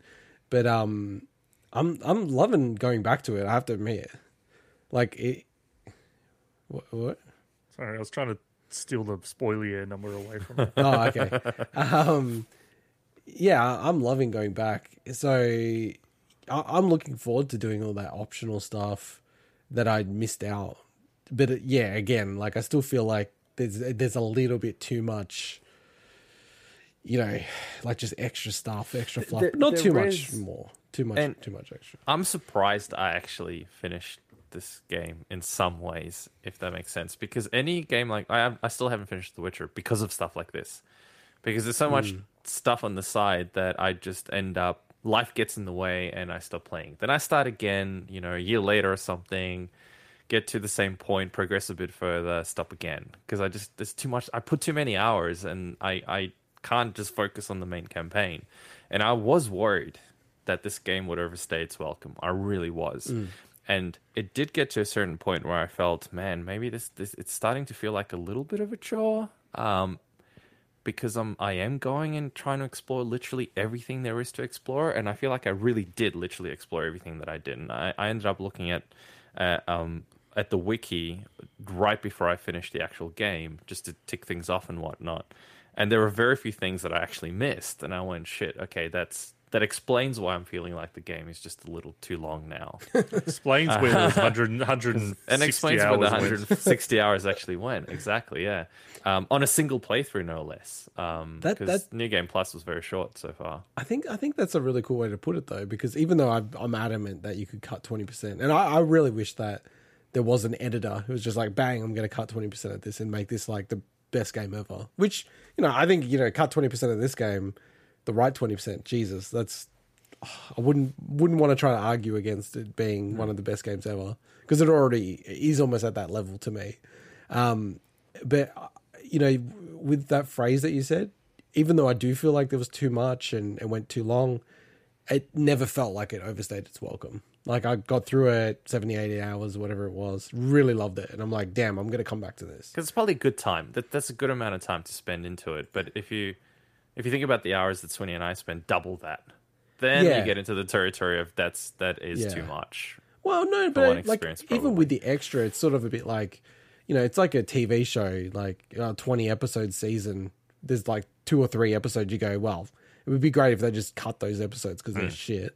But you're not going to say the whole season's crap. Like it could be 10 out of 10 seasons. Well, so we've had a whole run of like talking shit about this game. I think we should probably talk some nice stuff about it. Well, no, but we all like it, right? Yeah. But... We love the game. But we said multiple times 10 out of 10 game. I love the game. We're nitpicking so much. I'd totally say this is a 10 out of 10 game. I was trying to segue into the next section, right? Well, no, but I feel like this is shitting on the game again because to so me, the graphics are pretty average. I feel like you're trying to go, let's talk about good things, but I feel like this is actually the one criticism of the game I think is so valid, that the PC version, for a lot of people, not with shitty builds and stuff like that, still like can't run the game well. Like, so we're jumping straight into performance. I thought we were going to graphics first, but that's fine. That's all good. Well, that's what I was trying. That's why I wasn't talking. Definitely not talking positive things about the PC version. That's for sure. Yeah, but even the PS5 version, like the fact that I had to go back and forth and go, am I going to play the PS4 version on backwards compatibility versus the PS5 version? And I went back and forth. And then I started playing just play the goddamn game. And then I'm like, oh shit, okay, I want to play the PS4 version. I'm like, oh, I can't because I'm already too far progressed. I'm like, that's just annoying. I don't need that annoyance. I feel so bad for PC players of this game. After I beat the game, I could finally go watch, because I watch lots of Let's Players and things like that and content creators in the Soul scene. I was finally able to watch them, and they're all playing on PC. And by God, the stuttering is just so bad for people that are running on high-end machines, and it's all happening in the same spots. Yep. There's even cutscenes with the bosses that is in real time, and everyone, like, there's even a reaction video that I could link to you guys at some point that shows it stutter in the exact same spot for everyone reacting. It's such a shame that, and it's still happening for a lot of people. It's honestly... Yeah, like, I think that's the biggest criticism I probably have of this game, is the fact that the PC version launched in it's still though. state. No, but this is the thing. It's still like this. It's unacceptable, and it's really bad that you can genuinely say from a frame rate performance perspective, it's better to run it on a Steam Deck, because Valve manually have patched the game to rewrite the calls that they're making. That's the fundamental problem. It's like the way they're using DirectX 12 is wrong, and they're not caching it. They know how to do it on the consoles, but they're not doing it right on PC. So there's no reason why the game should stutter, but because of the way they've made it, it does, because they haven't built it properly. And it, like, honestly, it's pretty much just like unacceptable. If I bought this on PC, I'd be freaking livid, man. On top of being hacked, if you play multiplayer. I'd be kind of like, I'm kind of shocked that the game hasn't got more hate, because like just the constant stutter throughout the game would just fucking piss me off so much. I didn't experience that. I just had dips and slowdown and all that stuff. But, Yeah, but I mean, even on PS5, that is a pretty bloody powerful console. Oh, It does drop frames quite frequently. But you know why that is? It's because it's an amazing looking game. So let's Yes, talk it about the is. graphics. It is a really pretty looking game in many sections, and there's very cool, diverse parts of the world that, from an aesthetic perspective, are also quite different. Parts that are very sort of red in their feel, parts that are blue in their feel, yellow. It's a very mixed sort of.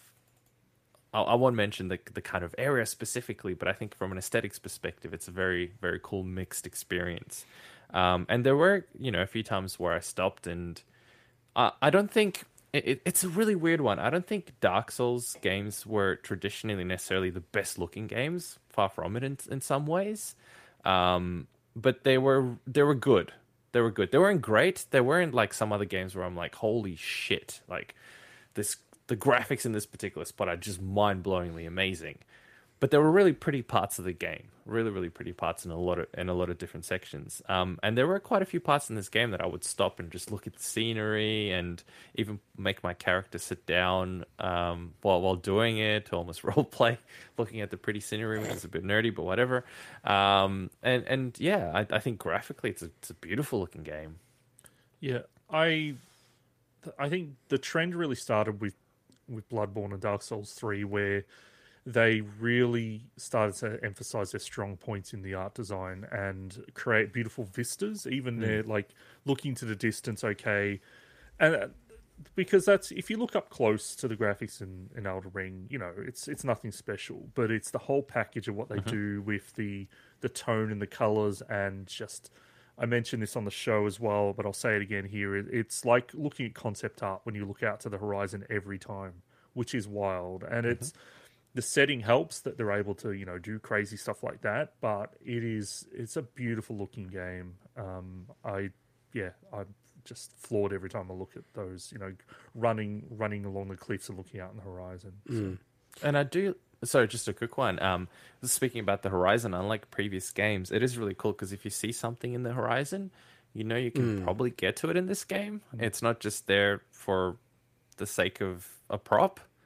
And if you see like a castle or something on a cliff, you're like, man, I'm going to be able to explore that castle on a cliff. And you do get to explore that castle on a cliff. And I think that's a really cool experience.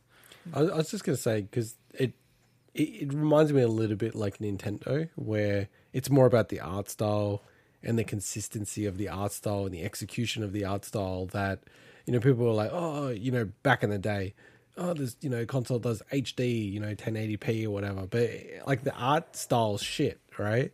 And I'd still prefer like looking at Yoshi's Island, which is like 24p. And I would argue to like my death that looks better than so many of these other games that people are pointing out, right? And I think for me, it's like the graphics in and of themselves. It's quite funny that they actually commented about Blue Point's remaster of Demon Souls and kind of like almost a nervousness about it. They literally came out saying, oh, they've set the bar very high. We're not sure if we can meet that. Like, I think that's amazing they said that, because I think the way the pure graphics look in the remake of Demon Souls on the PS5 is like the pinnacle of the Souls series. But I much prefer the art style in this game. And I'm not as well versed as you guys, but when I played Dark Souls Remastered, so obviously it's a remastered version, but I found the graphics in that awesome because of the art style and the pacing of the story. And I feel like I've spoken more about Dark Souls than Elden Ring in this podcast, but when you first get to Anor Londo, it's like, holy shit. Like, I didn't know. I was playing it blind. I'm like, wow, this is fucking incredible. What the hell is this, right? And, I felt like that in this game. Anor Londo, bitch. I felt it, like, straight away in this game. Like, you get into the open area and you're looking around. You're like, whoa, what the hell is this? This is It's a game full of Anor Londos. That's what it is. Yeah. It's like so many of those vistas, and there's structured moments, especially late game, where you can kind of look back at the whole world. Yeah. And you're like, holy shit, like, I was over there, man. I had this experience there. And like the graphics for me, like, it's like a 10 out of 10. Like, I don't need it to be, you know, what do they call it, 4K.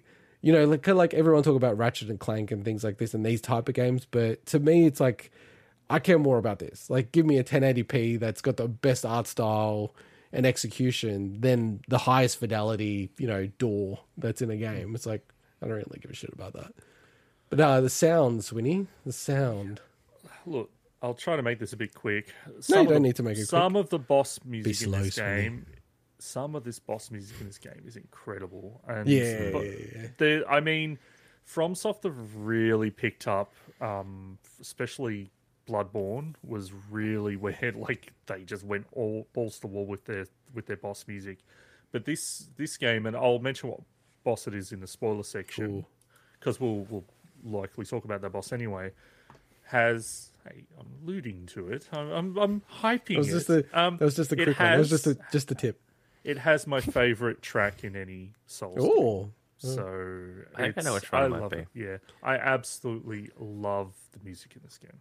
I was ready to go to war when someone's like, "Oh, I'm so sick of the intro music to this game." I'm like, "Are you fucking serious?" Like, when I booted up, so my experience is like, got this in day one, and I don't know how many weeks did I play it for, like 2 or 3 weeks, 4 weeks, I don't know, and I haven't played it for about a month.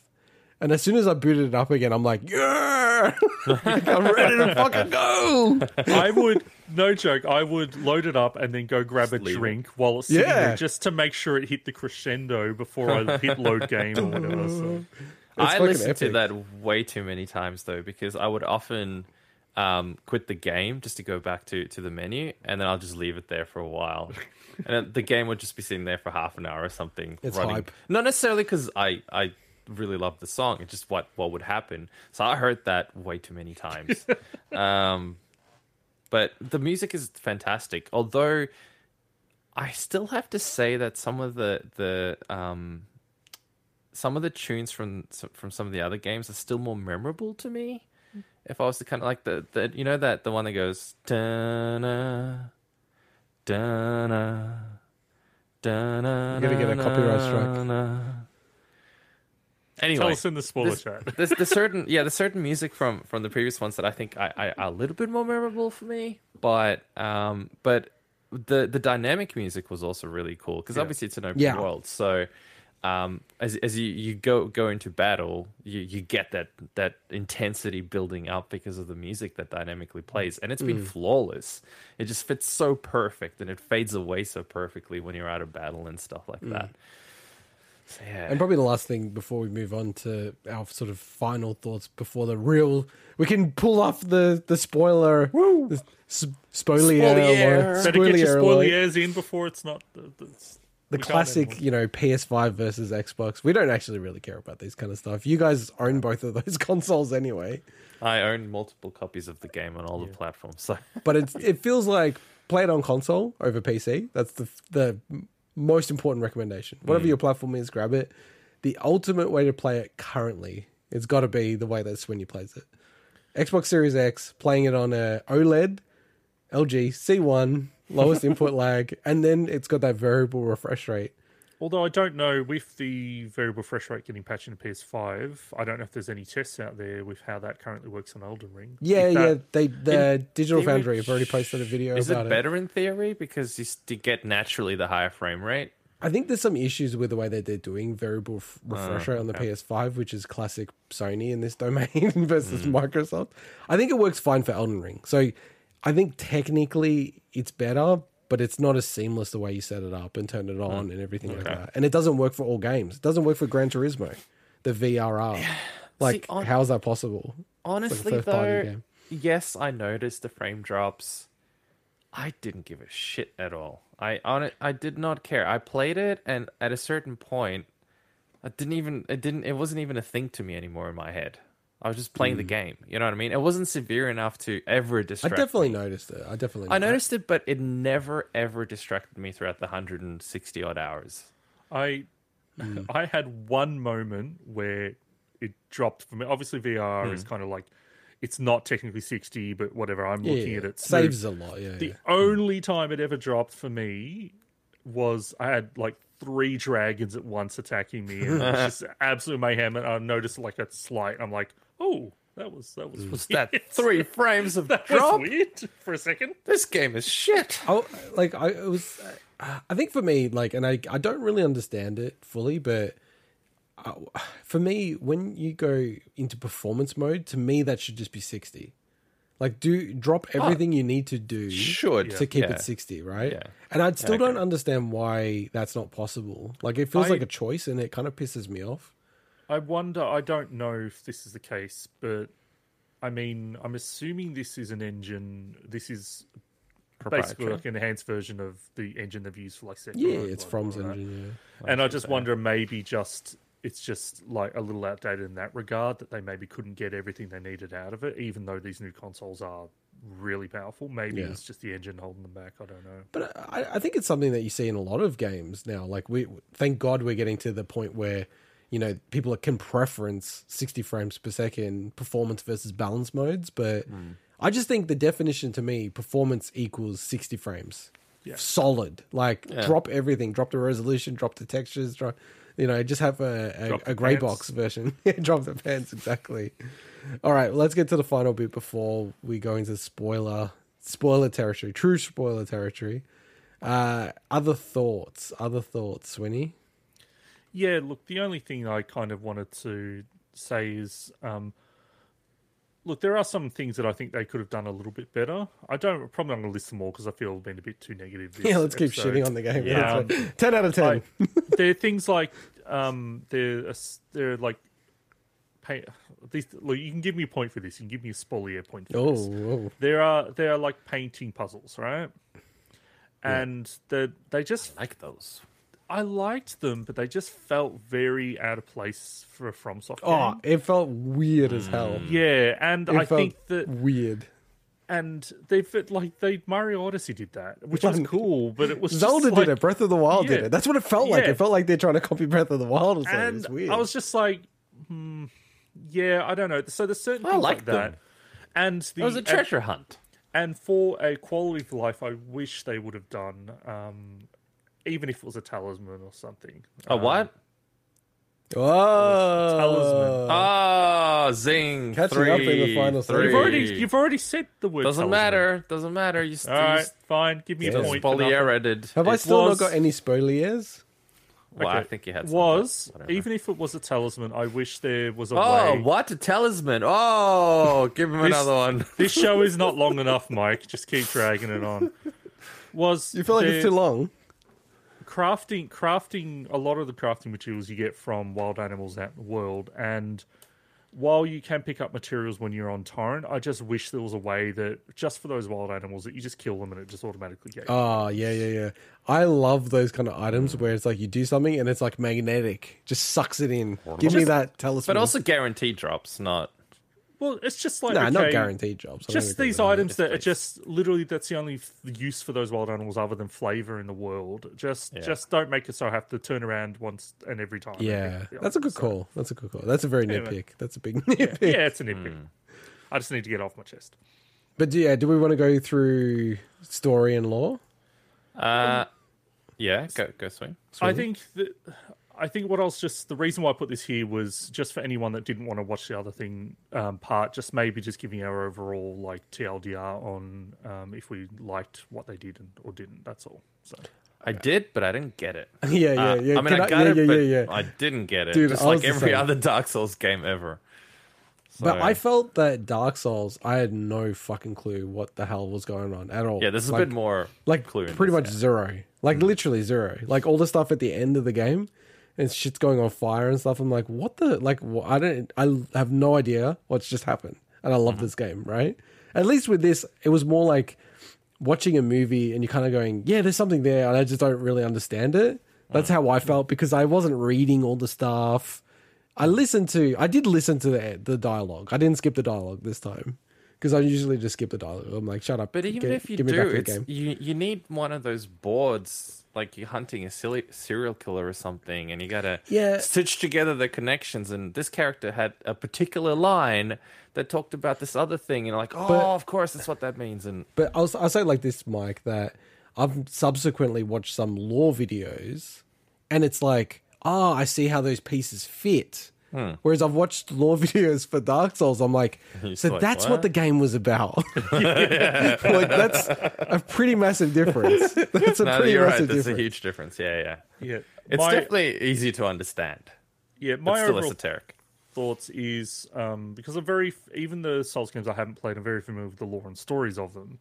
This is easily my favorite lore that they've done in a game, and I have no idea. I know that the very broad out strokes were done years and years ago by George R. R. Martin, who we haven't mentioned his name at all. Spoiler. That's not a spoiler. If there's any credit goes to him for some of the cool overarching ideas, then cool. But obviously, a lot of the smaller details are done by FromSoft and Miyazaki, and I love learning about this world. And there's the unfortunate part is some people aren't going to get that experience because they don't realize that that lore is hidden, especially people that have never played a Souls game. I saw a YouTuber that... What are you doing, Mac? I don't know what he's doing.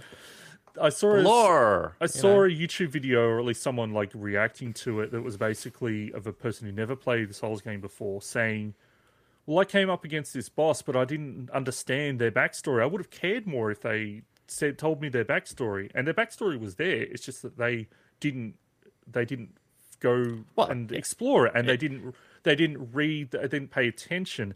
And that's the unfortunate part, is that some people will probably not realize that Because the backstory was on an item that was in a cave.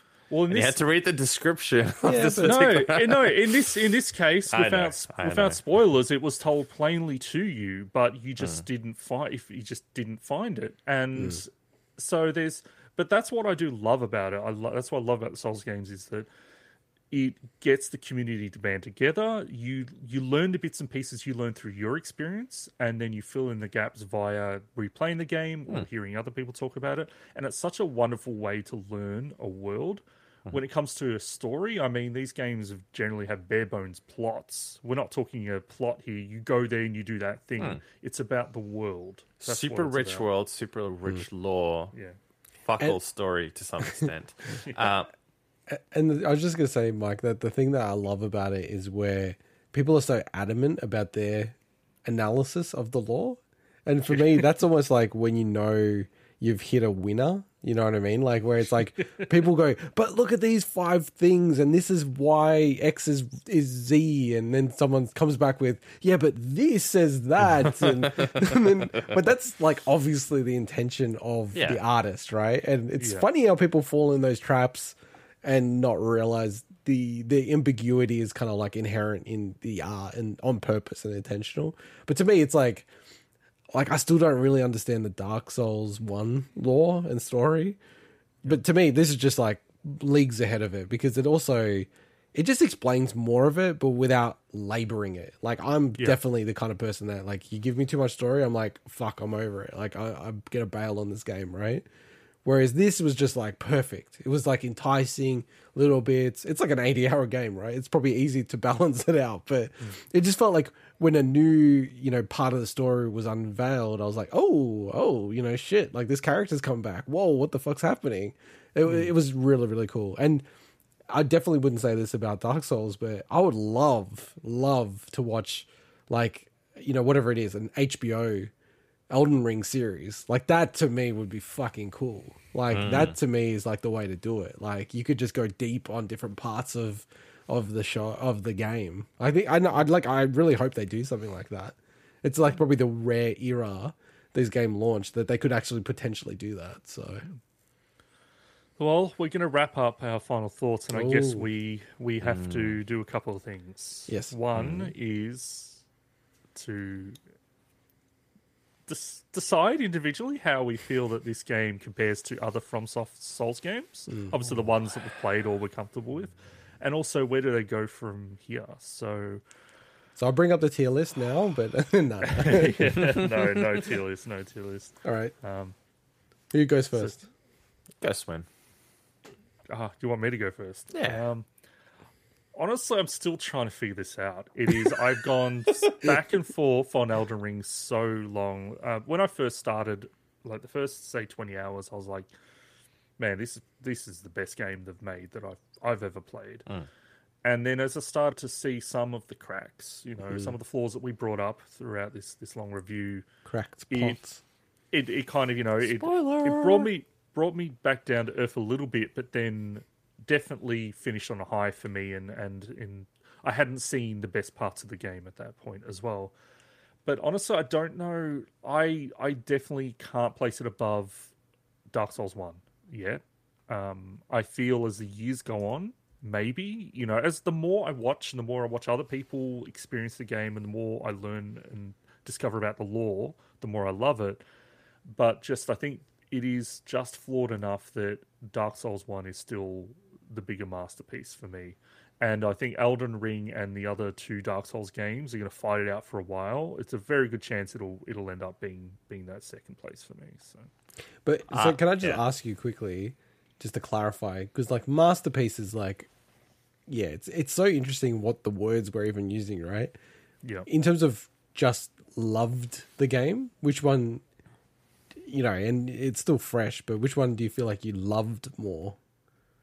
I still think Dark Souls 1. Okay. Yeah. How about you, Mike? But the things I was just gonna say, like, I still have huge love for the other two Dark Souls games, so it's really tough for me. But yeah, well, maybe I'll go because you played them all, Mike. I just I literally cannot go past Dark Souls because to me, that game has no fat for me. But actually, there's some areas which are pretty shit actually. But it's more like edit 5% of that game, maybe 3%, right? And the puzzle box nature of that game and how tightly it's so integrated, interwoven, and just the fact that game, although it was building on the shoulders of Demon Souls, it propelled things so much more. And there was really important changes in Dark Souls. I just think Dark Souls is a top 10 game of all time, and I don't see Elden Ring supplanting it, to be honest. So, but it's I'm actually gonna look forward to going back to the other Souls games to see then for me because I feel wow, their bar's so high. Elden Ring and Dark Souls 1. It's as other games come in, where do they sort out Dark Souls 3 and Bloodborne and stuff like that? Because people are Bloodborne, hey, best game ever. So it's gonna be fun to go back and play them. How about you, Mike? No, it's going to feel like I'm just copying homework here, but I totally agree with you guys. I think at the start, absolutely, man, this is the best Souls game ever, one of the best games I've ever played, and it still is one of the best games I've ever played. But when I let the dust settle, it felt like Dark Souls 1 was still a better overall experience.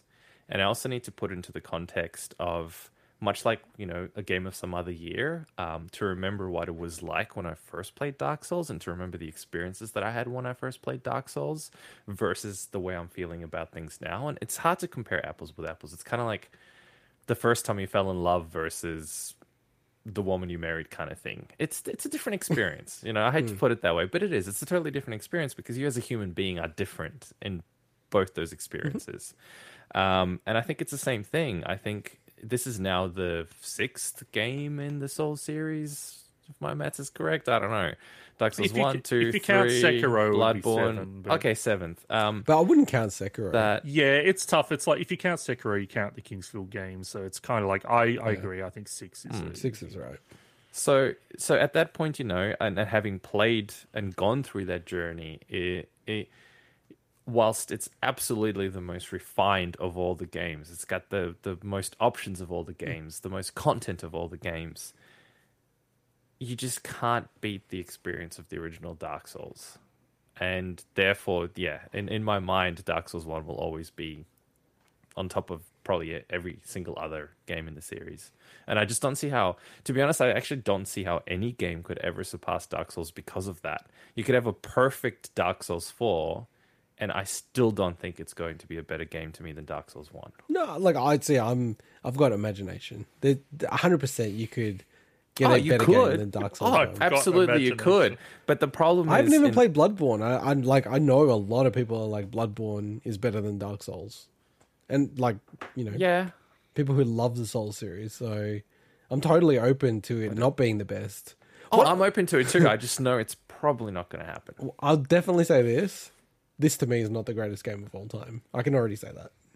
And I feel like this is the end of shitting on the game. Because I definitely would give this 10 out of 10. If I was reviewing this game for like an easily. IGN, Yeah. like I probably would give it like, oh no, because they've got like only 10 point scale Maybe right 9.5. now. So I'd give it a 10. No, they've only got 10 points. Scale Then I'll give it. I'll run it up. I'd give it a 10 for sure. easy. But if I had to give it out of 100, even then, I'd probably give it like 98. 96, I reckon. Maybe 95, because I'd knock The it old, just because it's the old too long. Hyper magazine scoring. Yeah, 95. 97? I'd give it 97? 95. 95. So, what would you give it, Swinny, out of 100?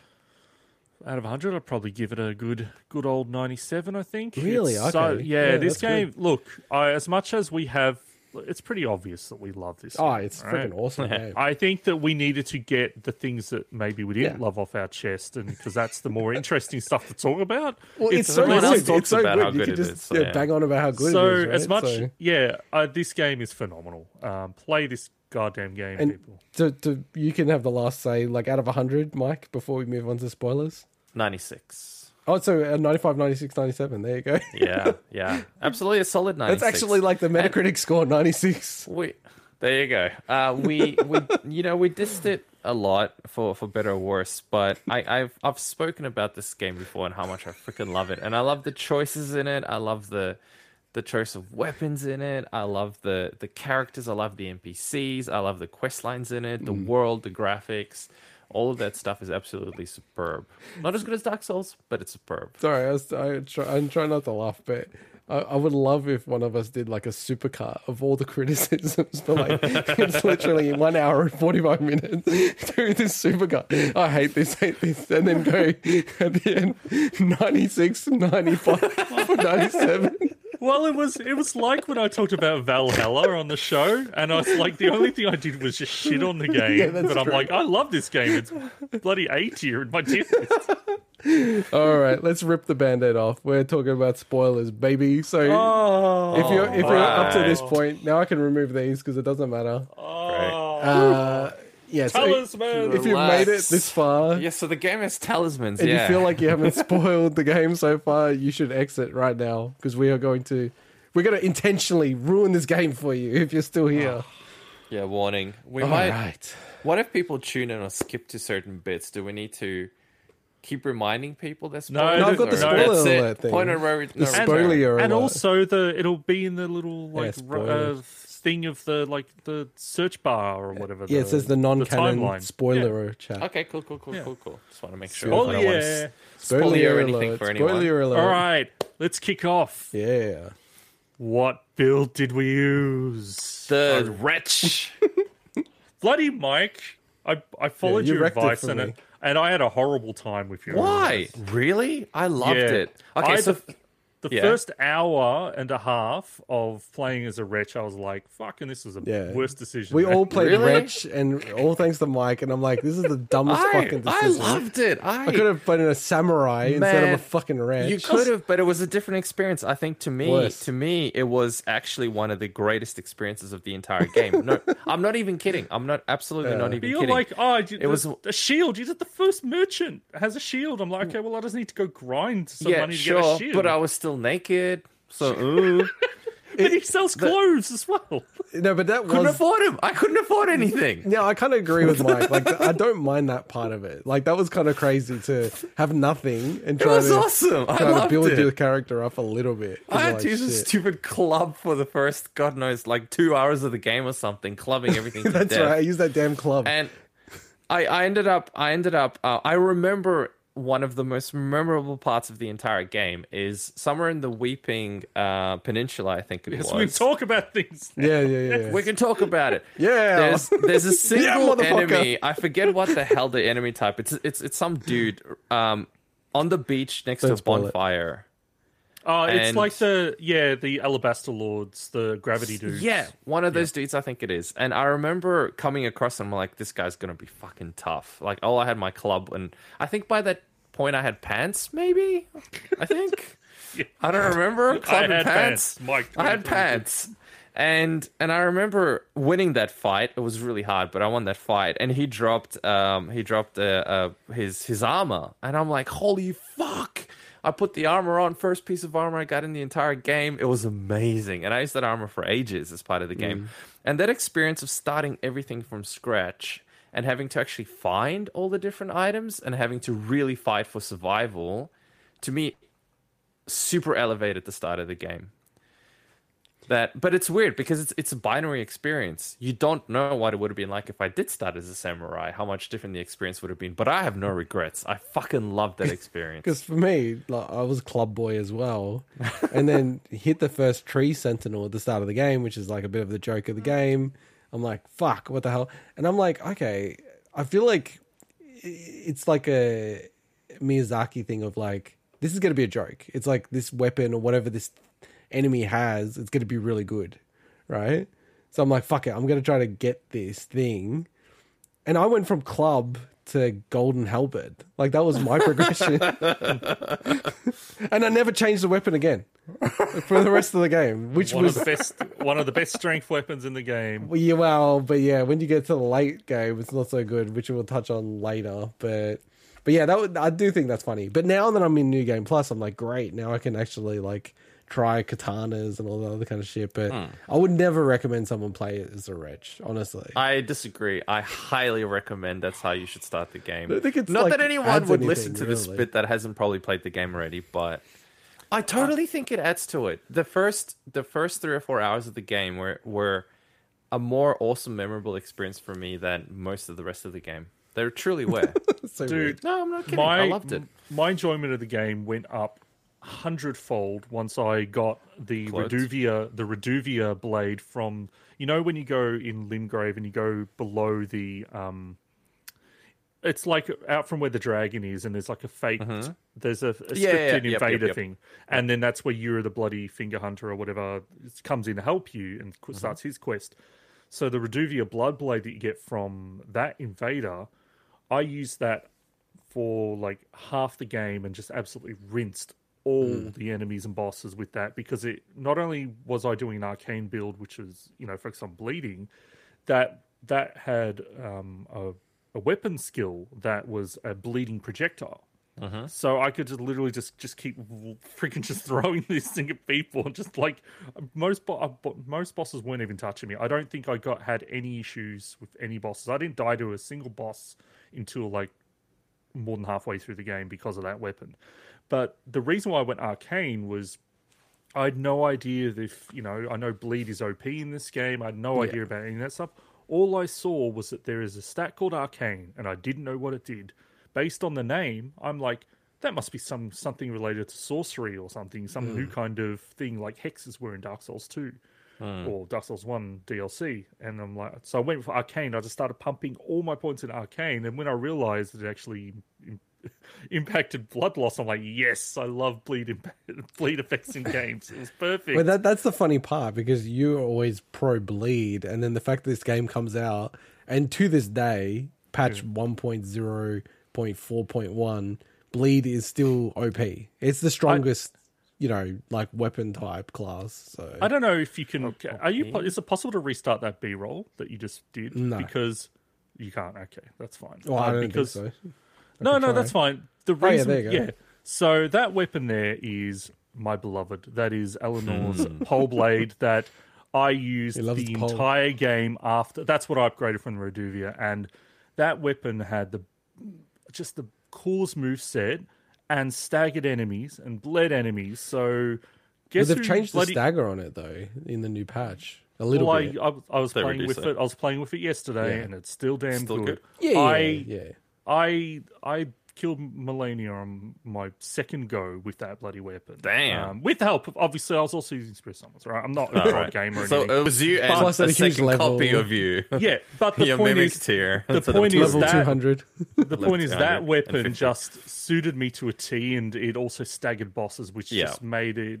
It was glorious to play. I And loved it looks bloody sick. It's one of the loved it coolest looking so weapons in much. the game. So we were playing a blind, Mike and I, and even I knew from I was the also playing enemies. it blind. No, up until- I'm just saying the context, okay. because because like at the start of the game, people don't know the kind of like even the PVE meta. You know what I mean? Yeah. So it's like when I'm playing through it, and I'm like getting fucked by these enemies doing bleed on me, right? And I'm like, man, this bleed feels like so overpowered. And I know Swinny's like always finding the angle on these kind of things. Like, our bleed must be good. And then it's like you can't even avoid hearing bleed. Bleed's the best. Bleed's OP. Go bleed. All that kind of stuff. Rivers of Blood. I used it for 2 bosses that were because it's so quick that which is the Elden Beast and Placidusax, I think that's how you say it, the big double-head dragon, because they're in the bosses that ran away quickly. And we'll talk about Elden Beast in a second, but so I'm like, okay, I need something because that Pole Blade had a long wind up, so it just wasn't good for those bosses. But other than that Rivers of Blood is just so OP that it's almost boring. That it looks weapon. so cool. Yeah. It looks and you don't, cool. You don't have to use the weapon. I mean, that's the problem. but that's you want what to kind I'm of use it. But Yeah, but you do, though. That's the problem. Yeah. Right? It kind of like, but its moveset was boring to me. Although I do like a good katana moveset like the Uchi and stuff. But obviously, Rivers of Blood is like just absolutely hated by the community for being so OP. It's kind of hilarious. Well, yeah, but like that's more the PvP stuff, right? Even people hate it. Like, people have this weird thing of like, oh, we think a weapon is too overpowered even for beating bosses. We must nerf it. And it's like, let people just have their fun. Kind of man. breaks It's a the video game to a degree, right? But It makes it a lot easier, that's for sure. I'm okay if Yeah. it's like, hey, this is the final weapon. You know, like what is the wave of gold, or is that what it's called? Yeah, Wave of Gold, which is Yeah. the weapon you get from the last boss. Yeah, so I'm kind of like okay with that because it's a bit like, okay, you're beating the game. You know, if you want to play the game, use this exactly. weapon. But even that is semi-situational. Yeah, It's not but see, so I OP like that it works that. everywhere. Whereas Rivers of Blood is like, it is like they had to keep they've nerfed it Really twice, good. I think, from memory. At least Rivers of Blood is given to you in a very late game That's area. true. It's very late game, yeah. Unless you There's just ways skip to get it everything. though. Yeah. Yeah, I mean, obviously you can also get it like playing co-op and stuff, but you could probably get anything that way. But I mean, they at least did place it towards the end of the game.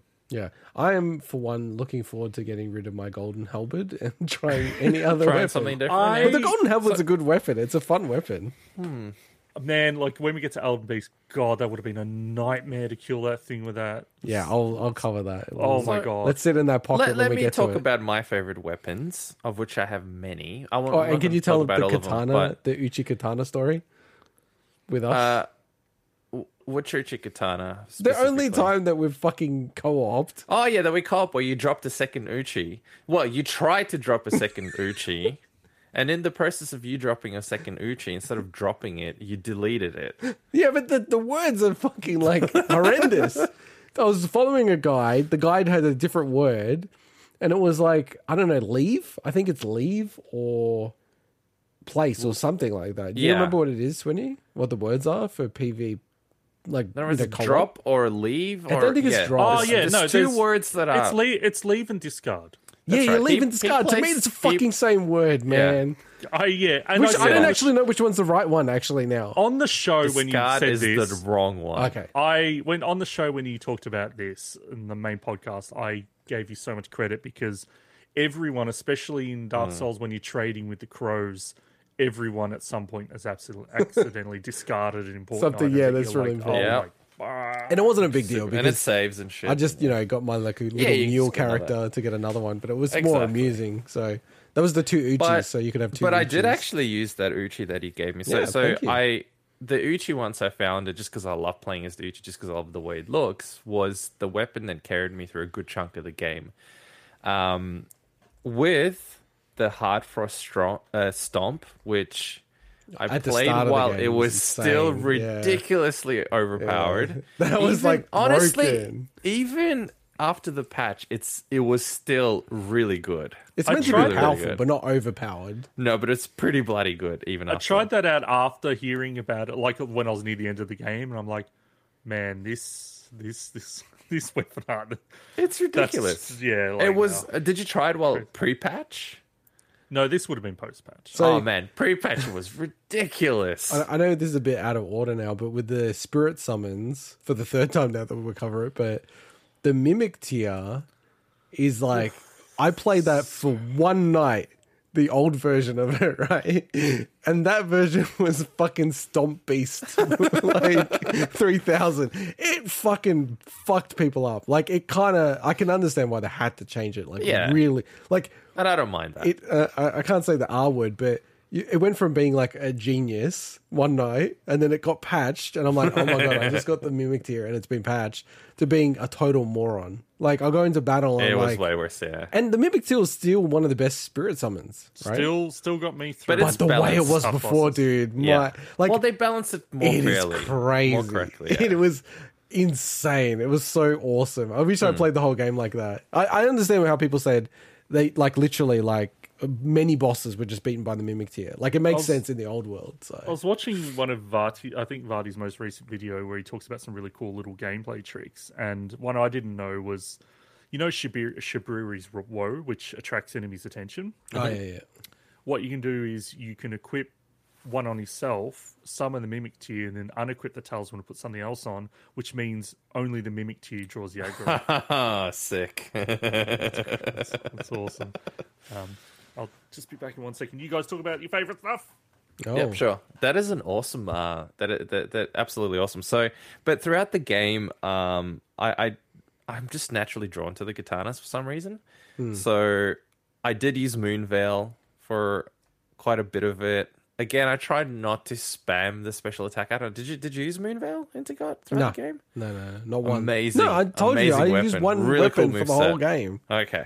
Moonveil was fantastic. When I came across that, I'm like, what the hell is this? Played around with Yeah. it. Because that is the one thing. As I was coming across a weapon, as long as I could obviously equip it and I could use the skill on it, I will try it out. I'd try out all sorts of different weapons, and I enjoyed doing that. And some, it's a tough one because some, unless you upgrade them, they're going to seem shit. So it's really hard to really judge. Yeah. So it's more like, is it worth spending my precious resources upgrading this because I feel like there's something good there, or should I just leave it alone?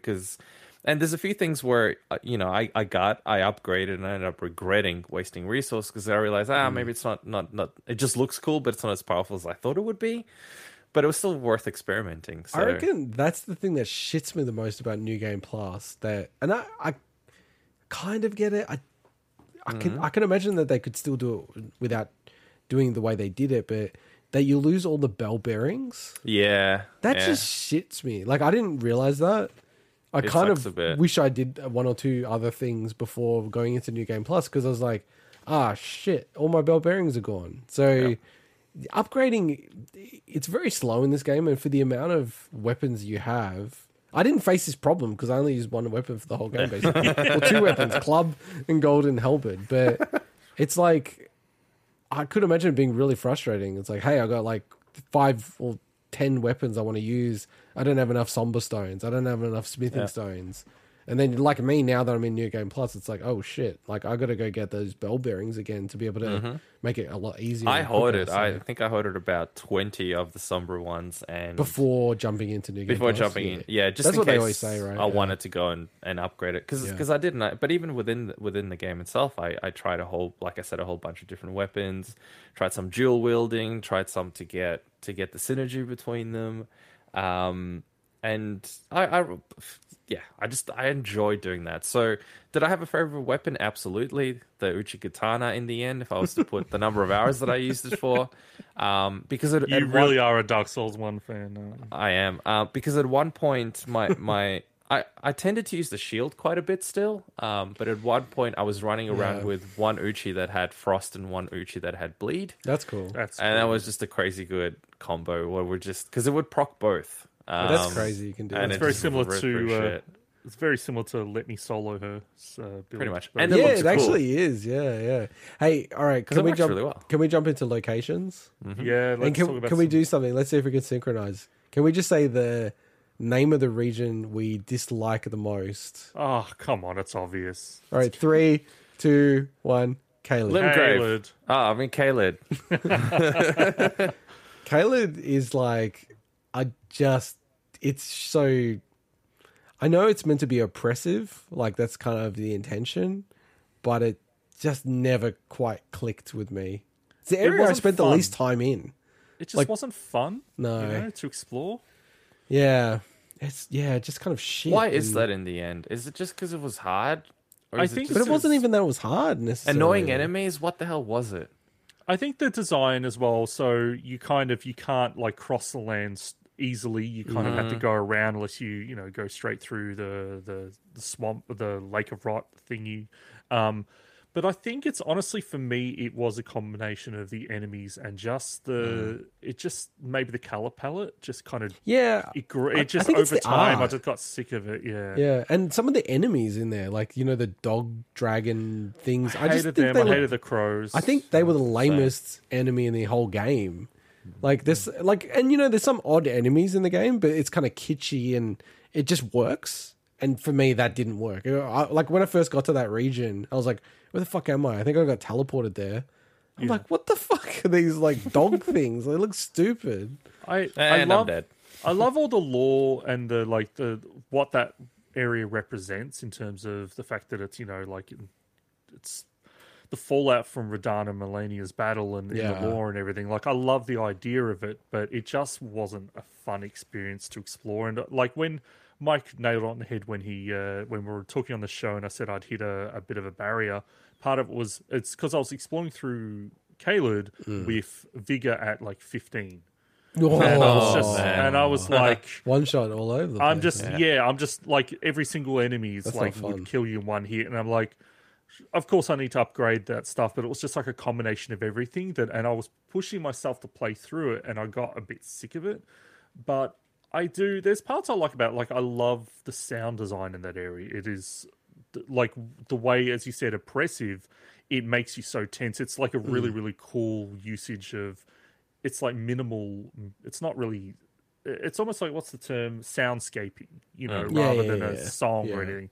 So I think they, if that's Ambient what they wanted to soundscape, achieve, you don't want to be here. Then they obviously achieved it. Yeah, and I do genuinely think that's what they were trying to do, but I just find that, you know, other sort of forms of art can make you feel really tense. I don't know if you've ever watched the movie Mother, but that movie, fuck me. Like, So by the end of intense, it, man. especially being like a dad, Yeah. I was like, Jesus Christ, this movie's like visceral, Yeah, right? I loved it. Aronofsky will do that. Yeah, he's amazing. He would with He's just about any of his films. He's Yeah, amazing. But, you know, I never felt like that with this, right? It felt oppressive and annoying, and I just wanted to get out.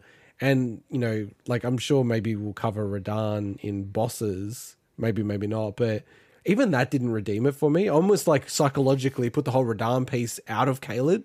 It's almost like, because, you know, it's off on that little edge bit. Yeah. And it's almost like, that's not even Caelid. All the rest of it's Caelid. That's shit. You know, and this is the good Radahn bit. So, yeah, Caelid, man, that sucks. But let's talk about bits that we did like. So, Mike, what's your favorite area?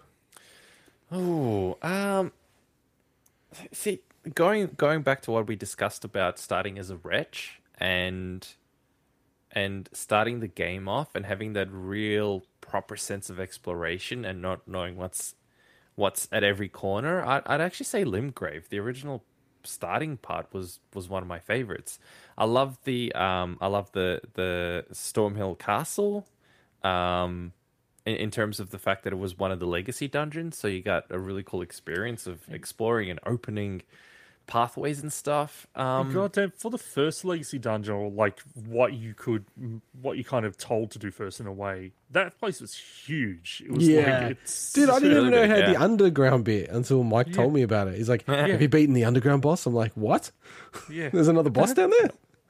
Yeah, it's insane. And I like the visual art style of I think it's the Ainsel River, the Ainsel River, the underground area. I didn't necessarily like the area itself, but the art style and the feel of it was really cool, with the stars in the sky that was actually underground stars, and I think it's Mog's Mog's one of the two, his Mogwin palace Dynasty, yeah, the palace that you can sort of Mogwin see Palace. somewhere up in the distance. I just love the feel and look of that. You know, we joke about Caelid, but to be completely honest, the snow areas for me were actually kind of disappointing.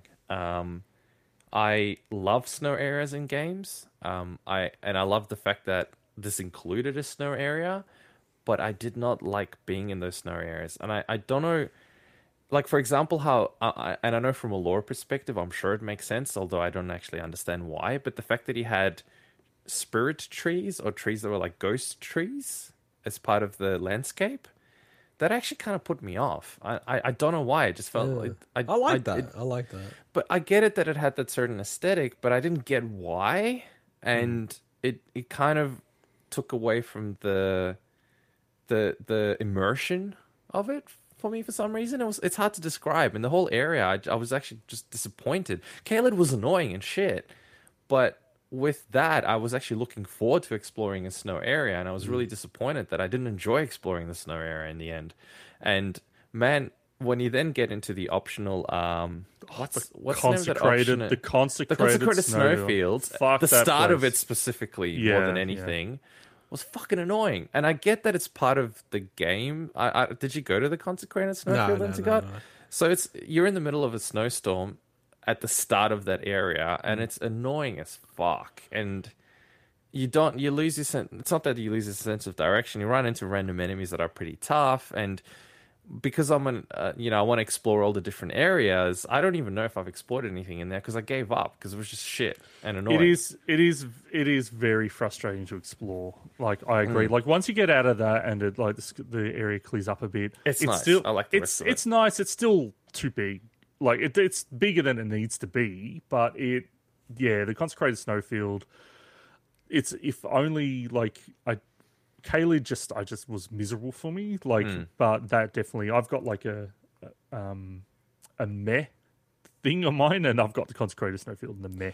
Because, like, I just feel like the snow area, and I didn't explore enough of it, so I'm kind of a bit hesitant to judge it, but it kind of felt, linear's not the right word, but piecemeal. Whereas, like, Limgrave felt like a real, like, area that's lived in. There's, like, overlapping sections. Yeah, I agree. And it was all integrated and stuff.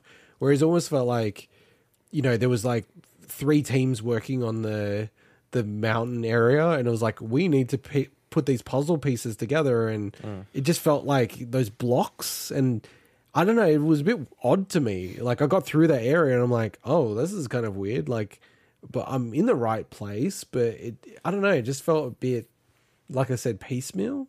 What's interesting is there's also a lot of graphical glitches in the Mountaintop of the Giants, whereas where it's just, you just see the textures all fucked up, and that's the only area I saw it in, and it really did give me the impression that it was rushed compared to. I feel that area was but absolutely that's the rushed, thing where I'm even coming from. It's almost like this is the first draft. You know what I mean? It's like all these pieces together, and then it's like the next draft is, all right, now that we've got those pieces together, how do we reinforce them to make them feel real and lived rather than it's a game? So that's why the tree, I feel like the ghost trees, whatever the hell they are, unless someone can explain the lore to me, it almost felt like they had to be added because otherwise the area just didn't look right, or it was too plain. I just thought it was like eerie. That's like, I don't know anything about the lore, but I liked it. I like that part of it. But going back to positive stuff, but I mean, I'll just go first, Swinny, because it's boring. Because I've got the same as you, Mike. That my favorite area, like, ultimately was like Limgrave, like the connection between that, Stormvale Castle, like how you can kind of navigate around that in a way that's like everyone does it, and then the Weeping Peninsula, like more on the whole west side, like that whole kind of like from south to north, like at the point where you're at Stormvale Castle. That to me is just so awesome. I love that whole area. Same, yeah. Like, I feel like you could just spend, 40 hours just doing that shit, and it's like, Probably you don't get bored. You like it. Shit. It's awesome. I think it is the best part of the game to me. Which, it's quite I don't know what that means. Like, if you're going to have a best part of the game, having it as the start of the game is probably a smart choice. But how about you, Swinny? What's your favorite areas? Well, that's not the best part of the game for me, although I do like Limgrave. My favorite area in the game was a Legacy Dungeon, which is Raya Lucaria, the Academy of Raya Lucaria. Oh. I just thought that was just an absolutely wonderful... It wasn't as big... To me, I felt Stormvale was almost too big. That made me feel like I was playing a Souls game. Like, it was so close, and it also had very Bloodborne vibes as well. I just love the visual design. I love... I'm not a huge fan of jumping on all the rooftop parts, but I just love everything about it. And the hidden walls. Yeah, no, it just felt like... And it was such... That place is so important to the lore as well. It was very cool. That it just really, really kind of... Because I I explored all of Liurnia before going there, so I learnt all about the wars between the previous wars between the.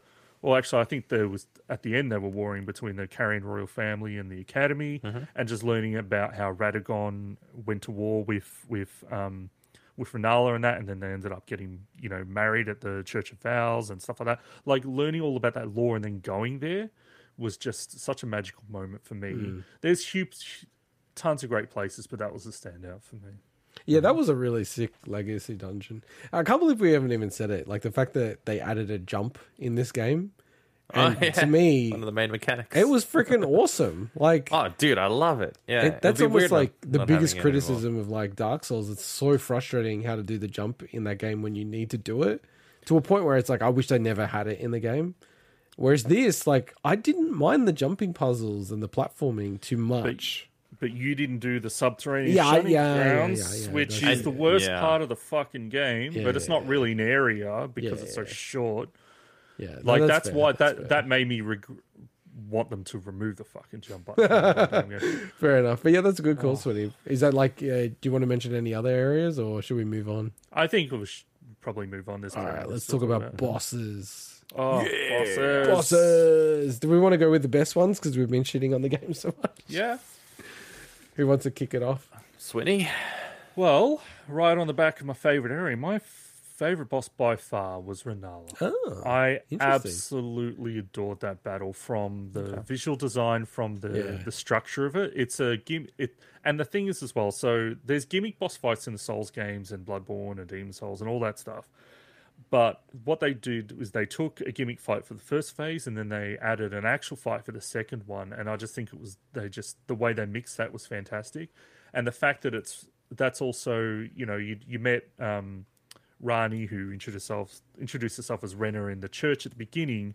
And then during that fight, she actually, she's the one that actually creates a projection of Renala because Renala's all washed up. And it's actually Rani's projection of Renala that you're fighting in the second phase. And it's got the Moondrop background. It's very reminiscent of a certain Bloodborne boss that I won't spoil for Intergot, but it is just absolutely gorgeous. I love that fight. I love the lore behind it. And I also love probably what's going to be Intergot's boss from what I've heard. Oh, okay. I'll say two quick ones because I don't think they're like that big of a deal or anything. But Sir Gideon... because I didn't know what was going to happen in the game, right? So I'm just playing it. And then you start to fight him. I'm like, holy shit, this is like... I don't know. I really liked it, right? And I didn't realize until after watching other people play it that if you don't beat him the first time, it's actually a lot harder. Because you can get some strikes on him at the start. So I just like, when people are talking, I'm like, I'm just going to beat the shit out of you, dude. I thought you were going to talk about the coolest thing about that boss. Oh, what is? So with Sir Gideon, when you're talking to him throughout the game, you can almost like close off his dialogue things and he gives you rewards. Yeah. The more you tell him, the more attacks he has during his boss fight. Oh, I didn't know that. If you tell him about Melania after beating Melania, he has one of her attacks during the boss fight. So sick. That's cool. That is a really cool mechanic. To be fair, no idea. I killed him like so quickly. Like I did as well. You didn't tell him anything, did you? Like I killed him super quick as well. Yeah, I hit him a bunch of times at the start, which you can only do the first go. So if you do it again, you can't do that. Like you just go straight into attack mode. So that's just a quick one. The other quick one is the fire giant. Like that's the one good part of like the snow area for me. I don't know why. I just really liked that. It was a cool fight. The design of the enemy.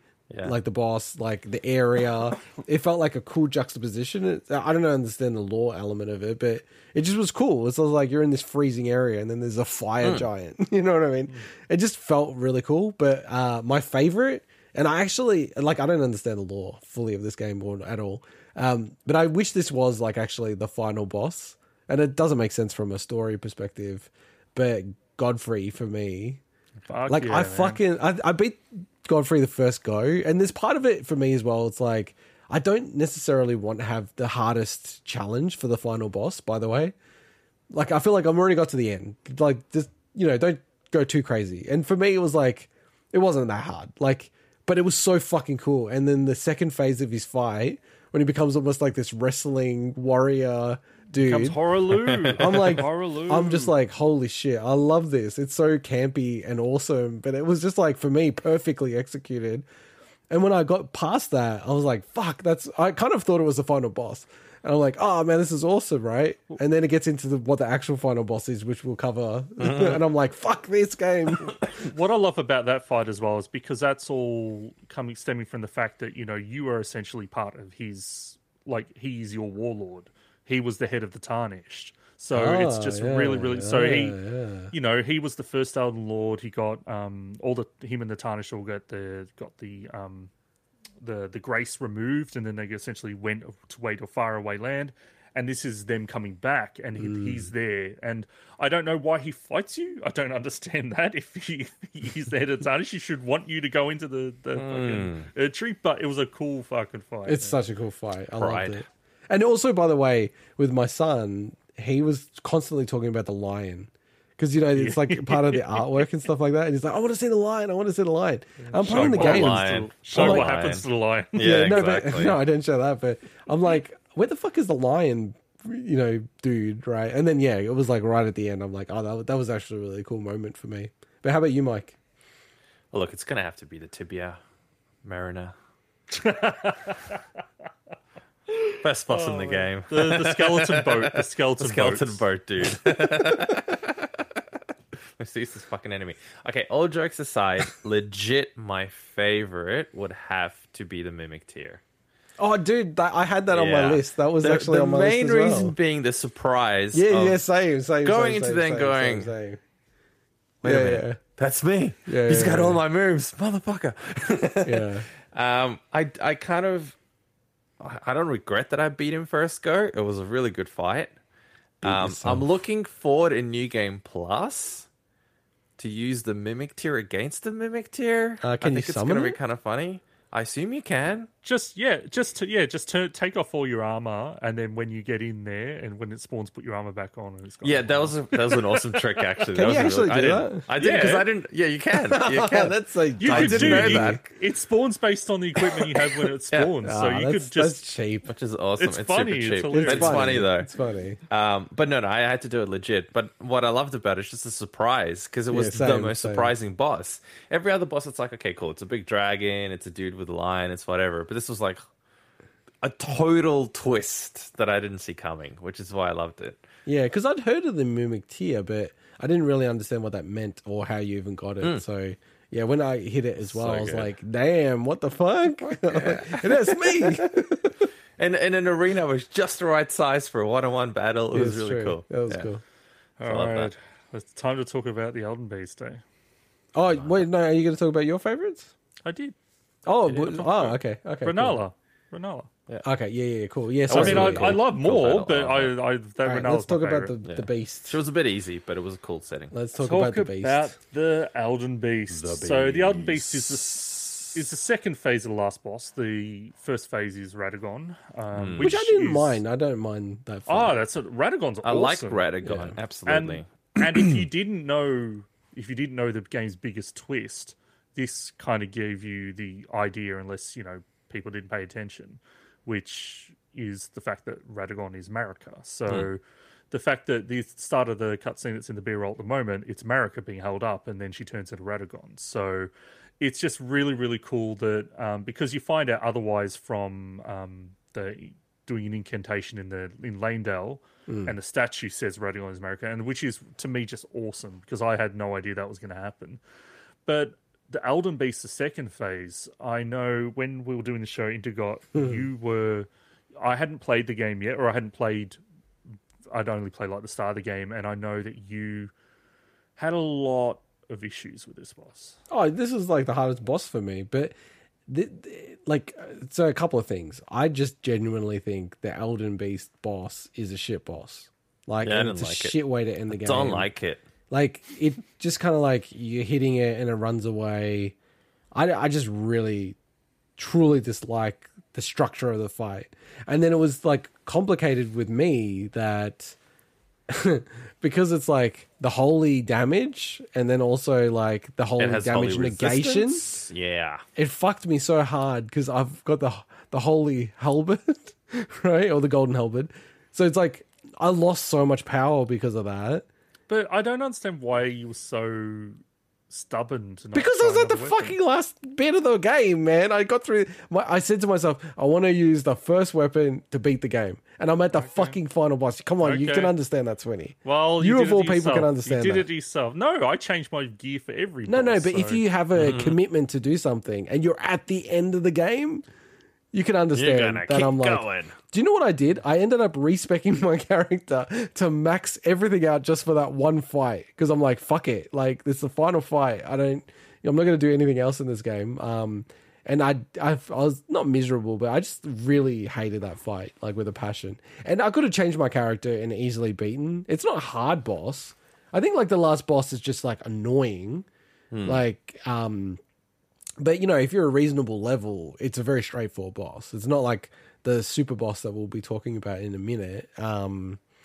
But yeah, for that reason, it was difficult, and I just didn't like it. Like I again, going back, I would have preferred if Godfrey was like the final boss. I know it doesn't make sense from a story perspective or whatever, but 0 sense. yeah, but I just as a boss, like I just really liked that fight, and that would have been a cool way to end the game for me. But yeah, that was me. How about you guys? Did you beat it first go? I'm guessing. No. Hell no. It was Well, it had bloody that annoying. one attack that you can't dodge. No, you can dodge. There's got to be a way No, to I dodge don't it. think you I don't can think dodge they've it. ever You have made to- undodgeable attacks. I don't think in you these can games. dodge it, Swinny. There's What one. attack are you talking about? There's one. It homes in on you, like with all these, like these sparkly No, things. there's ways to dodge that. There's It's- got to be ways, yeah. Yeah, I'm sure and there's there's also ways to mitigate as well. So There's ways to different mitigate, options but there. I thought even people said you can't necessarily dodge that attack. Well, look, I don't remember having any issues with that. But anyway, Mike, you were about to say so. No, nothing. It's just annoying. The fact that he runs away like a little bitch, and then you have to chase him halfway through, and then he Oh. does that annoying attack and stuff. I don't know. I didn't find it an enjoyable boss experience. I thought it was a really cool looking boss. The aesthetics of it and the location that you fight the boss at and stuff was kind of cool, but very ethereal in many ways. But yeah, I wasn't a huge fan of this giant penis head boss thing. I thought the I- design of it's really cool. It's really cool.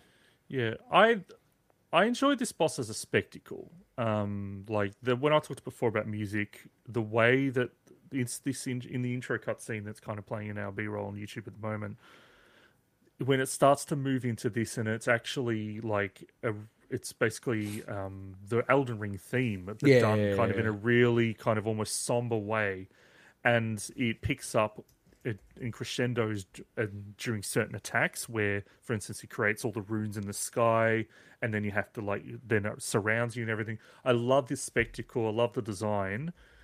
I didn't have any issues from it from a gameplay standpoint because as I said, with this as a boss where I just swapped the River's Blood because I'm like, well, he's running away. I can't attack him very often with this attack. So I think that I had the luxury of just having a good build to face it. Yeah. But I think it's a poorly designed boss, especially last boss, in regards to a variety of builds being able to be viable against him. Now, in saying that, a lot of Souls final bosses are quite disappointing. Like, for many people anyway, like probably Dark Souls 2 is the biggest example of that.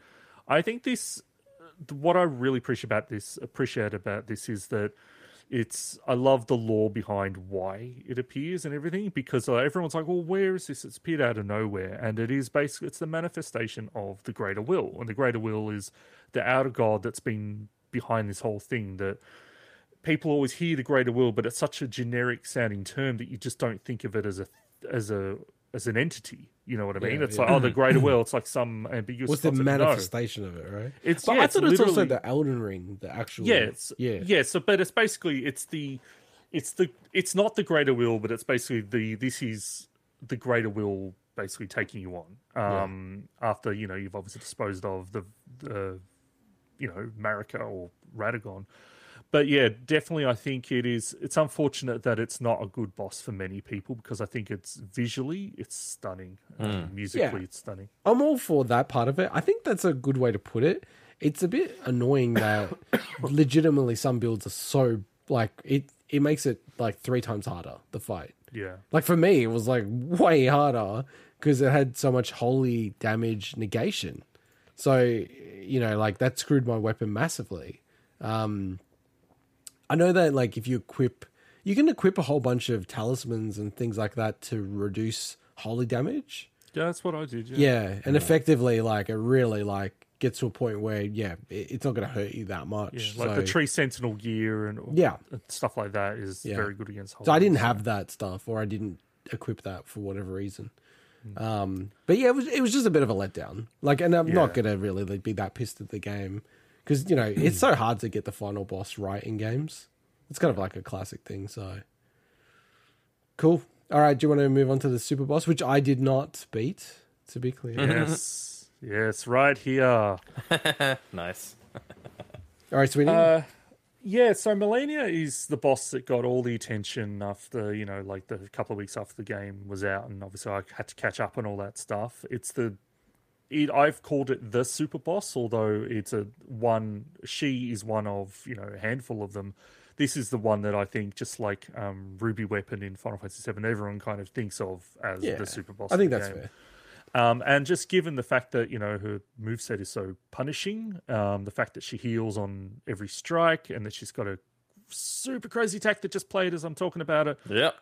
That is Really hard to dodge. You basically can't dodge the first 2 strikes. You've got to run away, then you've got to time your dodges for the remaining 3 strikes. Just incredibly punishing. Honestly, I'm not a fan of this boss. I like And 2 phases. Interesting. Yeah, I like the bosses. I love the lore behind the boss and the character and everything like that. And the setting, all the Halic tree is beautiful and all that. But I just think this boss is plain unfair. Like, no joke. Like, I think especially if you're not summoning, I just think this is FromSoft going a bit too far. And the main reason is the waterfowl attack is, okay, there's ways around that. I just hate bosses that heal. Like, I just think I'm not a fan at all. Especially post-patch. Yeah. And so while everyone loves this boss, I'm actually not a big fan of this boss, although I do appreciate their place in the story and lore. So How about you, Mike? Yeah, I mean, I probably took 10 goes to get her, maybe even more. It wasn't easy. I tried different summons. I tried different techniques. Actually, no, it was more than that. I think it was about at least 15 goes. Different weapons, different summons.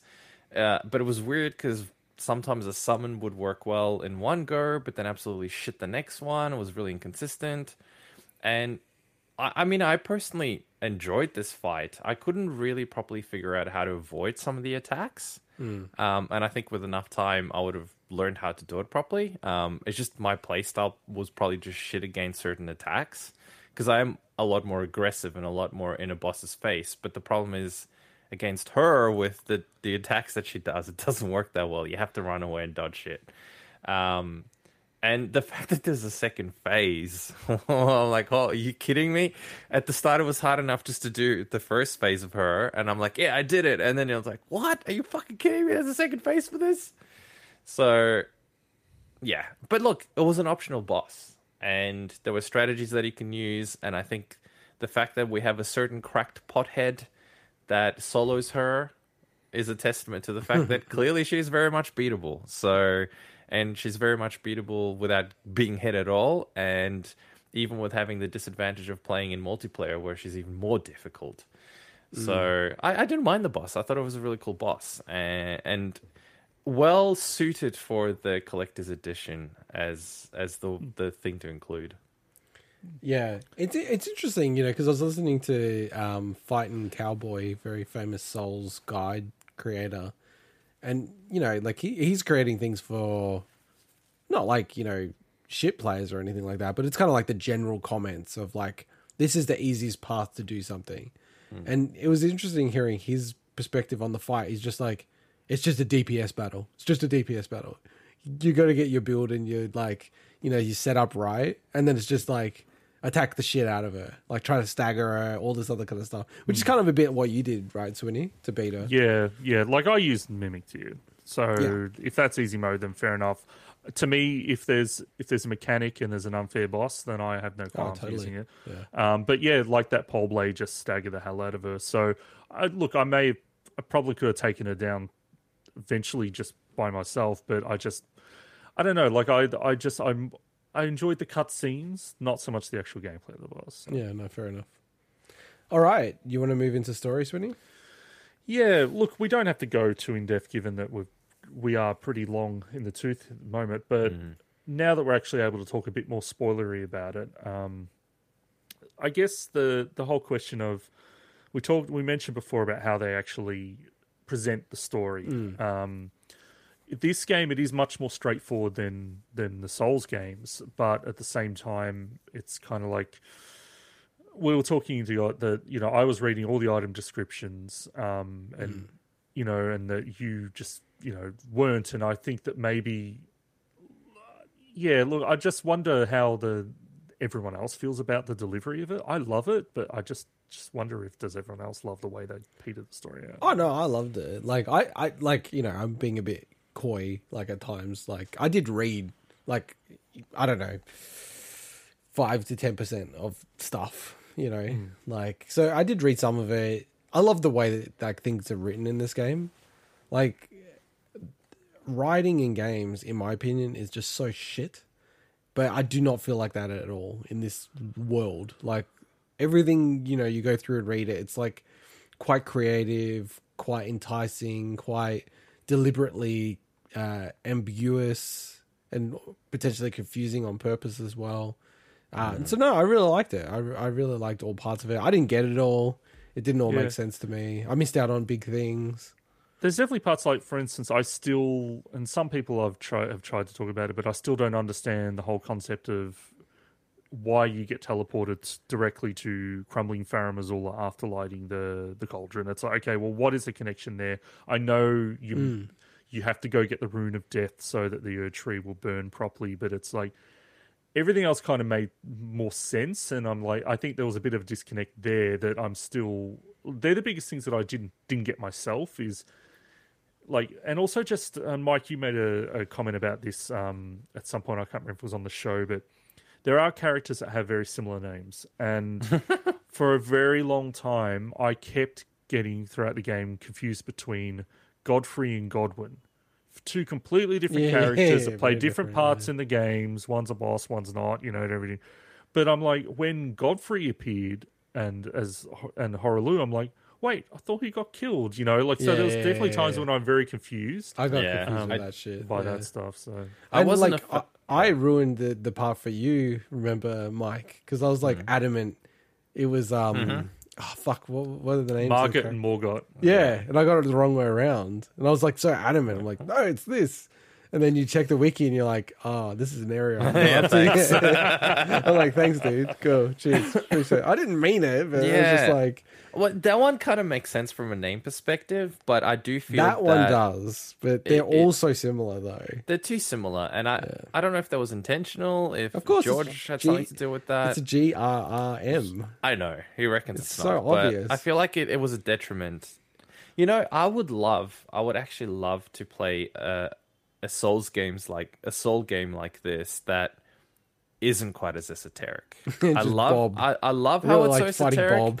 No, I mean more just as a general thing where the story isn't necessarily spelt out to you, but there's more character interaction and more actual story delivery that you don't have to sit there trying to figure out yourself. I would love to see what that game would be like, basically. Well, it's funny because like if you were saying that around Dark Souls 3 time, this is the game that would have been the step up from that. It absolutely is a step up spells things out so much more. Oh, totally, way more. But I'm saying I would love to kind of see a mix. I don't even know what game I would describe it as, because I don't want something like The Witcher where everything is literally completely spelt out. Much less than that. This feels like a completely but different more than game what this though. is. It would be a completely different game. But I would love to actually experience a game like that is somewhere in between the two. Can I quickly? I named something here called the Melina issue or Melina. what is I should that? say, I don't know what Melina that issue. is. So, well, basically, there's a lot of people that criticize the game in how they handle Melina, who they see as a very important character in the story, but she's absent for a vast majority of it for people. And a lot of people are, okay, I was chatting to this main character who were going on this quest together, and then suddenly for like 30 hours, there's been no cutscenes of her or anything like that. And I think the issue is the fact that all the dialogue with Melina, except for a couple of specific places like the churches and the in front of the frenzied flame and stuff like that, it's all on the critical path of the game. So a lot of people do is they will obviously speak to her at the start. She gives you Tyrant and then takes you to Round Table Hold and all that. But people then just go off and explore, and they before even potentially getting a great rune, they've cleared out all of the Weeping Peninsula, they've cleared out Limgrave, they've gone into Caelid, they've done a bunch of Liurnia before they've even need to get a great rune. And it's not until you start progressing that Melina, like almost up until like the capital, that she becomes more of a factor again.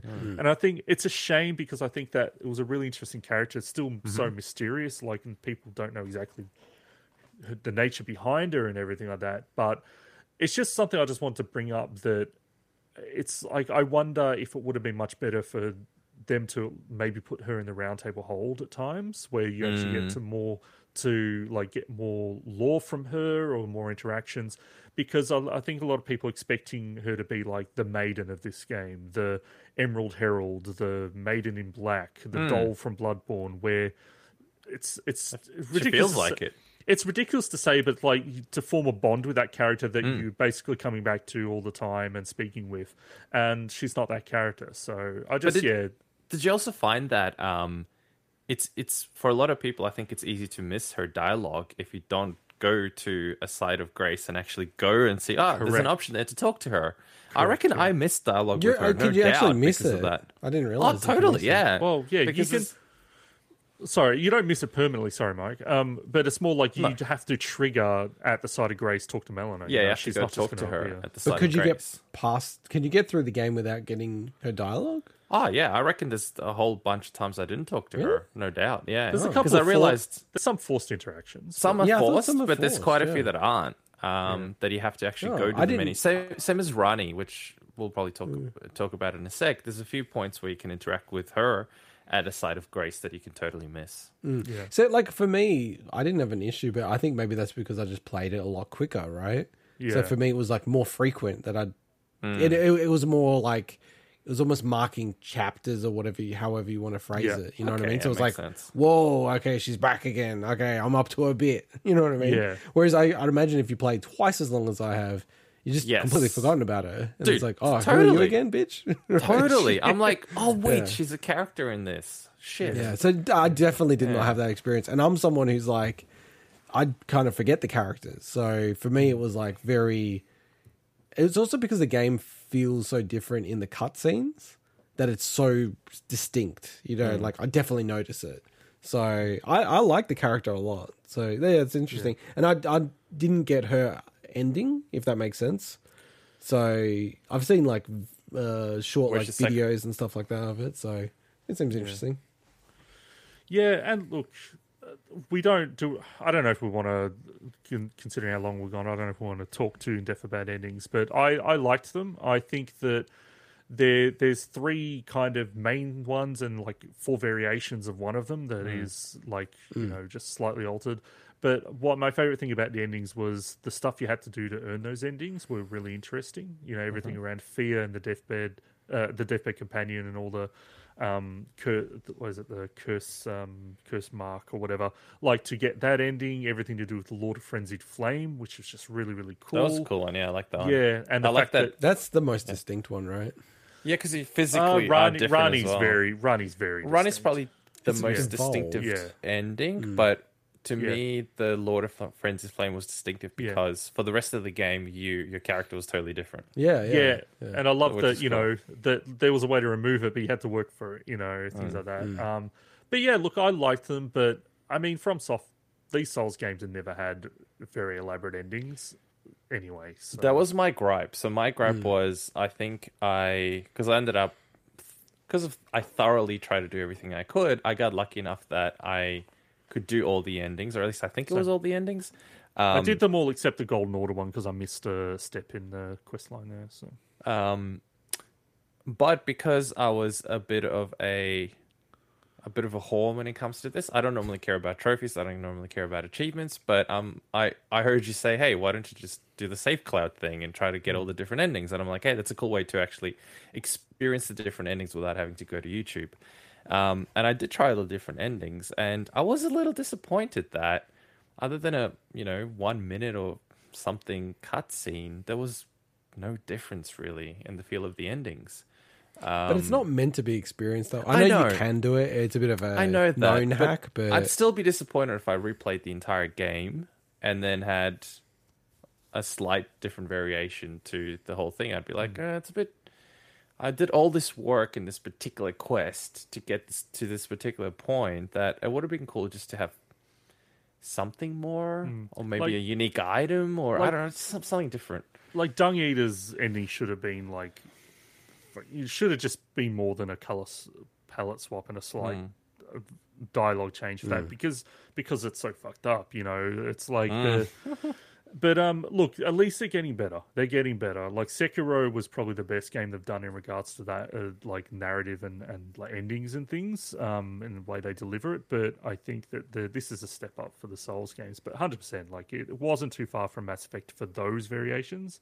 But I liked the fact that the unique stuff for Rani, because that quest was so involved and so many Super steps. involved. Probably That the if they did a color swap for biggest. Rani, that would be very disappointing. So. Yeah. so we're gonna skip talking about all the side quests. Yeah, Maybe look. What about talk about your favorite? Talk about your Yeah, favorite yeah. side quest each. Yeah. So I'll go first, I guess. So Yeah. my favorite isn't even on the list that we have. Yep. From a role playing perspective, I really liked Sorceress Selen's Yeah. side Yeah. quest. I just loved how you come across her. I love the twists, if you could call them that, about her not being in her actual body.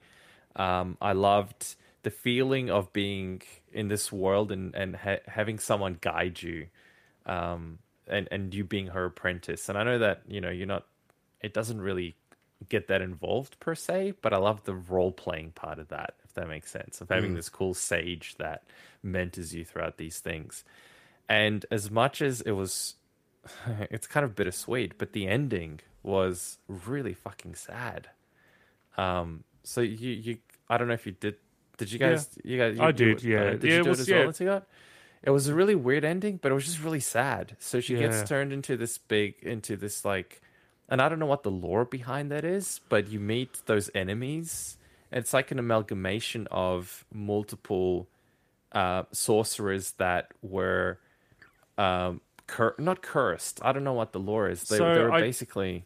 Yeah, I think there's speculation two ways, and I think one of them definitely seems like more obvious to me. The more obvious one is that is the output of her working on the primeval glintstone path. Like that's what she got barred from the academies, because she was working on those kind of like almost like blasphemous sorceries, and that is the actual end result, is actually becoming like that.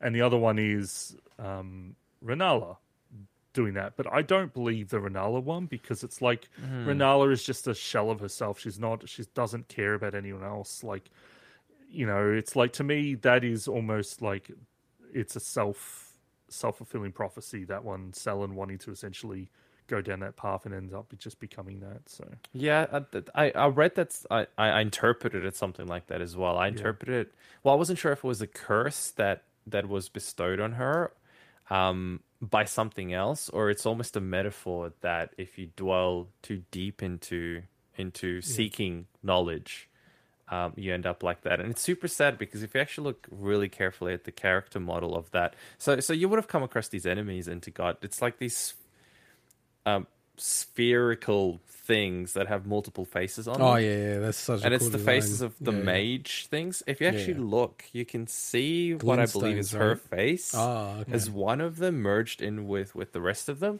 And I just found that super sad as like an ending to a quest like that. That to me was still one of the most memorable parts of the game, or quests within the game that surpassed the actual main quest of the game itself. Yeah. So I really liked it. Look, Rani's quest is fucking phenomenal. I'm not gonna lie. Like that is have never done anything like that at all. Like this is a quest line that not only leads to major ending, but has major bosses, major areas that you wouldn't be able to get to. Yeah, Huge how areas. insane is that? Yeah. Like all the like the eternal cities, all that shit. It's nuts. But probably my personal favorite quest is actually everything to do with Volcano Manor, specifically Raya, the girl. And I didn't get her first part of the quest, and I've seen what happens afterwards. So I met her in the Volcano Manor. And just the absolute surprise when you walk in after a while and you're like, she's a fucking lizard, and it was just the most unexpected thing. And then you talk to her and she's just like cute and gentle lizard, but it's like, oh no, you can't, I forgot to change it back. And it's just such an amazing moment. Lizard And people. A like, few memes and stuff. and the way that her quest plays out as well. And it's honestly, I like obscure quest lines of From Software games. It's a shame this one is really obscure, because I think a lot of people aren't probably going to see it to its end, where you find her in like a bit of a hidden area in the Volcano Manor, and she like wants you to kill her and all that stuff. I didn't find her. At Yeah, that exactly. Point. And it was a shame I missed it. But you can, you can get to a point where she actually leaves and goes off an adventure and thanks you and everything. So it's one of the few rare quests that has a positive outcome, which was really cool. But I just love that character, so it's super memorable. Really cool character. It's actually because I left a bunch of messages on the ground, and some, I mean, not major, of like 50, 60 upvotes or something. But one of the ones that got upvoted the most was "Didn't expect lizard." I think I wrote in front of her when I saw her, and obviously people like that one, so I upvoted it. The other thing I wanted to say to add to the side quest is I'm still very conflicted about the signposting of what's next or what the clue is. Because I just don't understand, like, unless you guys just, like, literally checked certain elements, it's like, where do I need to go next? Like, what's going on here? Like, how you can actually piece it all together. Because some of it is so cryptic. It's like, fuck me. Like, that's why I did miss, like, I missed that bit. I had, when I got the potion of forgetfulness or whatever, I couldn't find her. I had no idea where she was, and I think I finished the game and I still couldn't figure out where she was. Other stuff is cryptic, but you can figure it out. So I think with the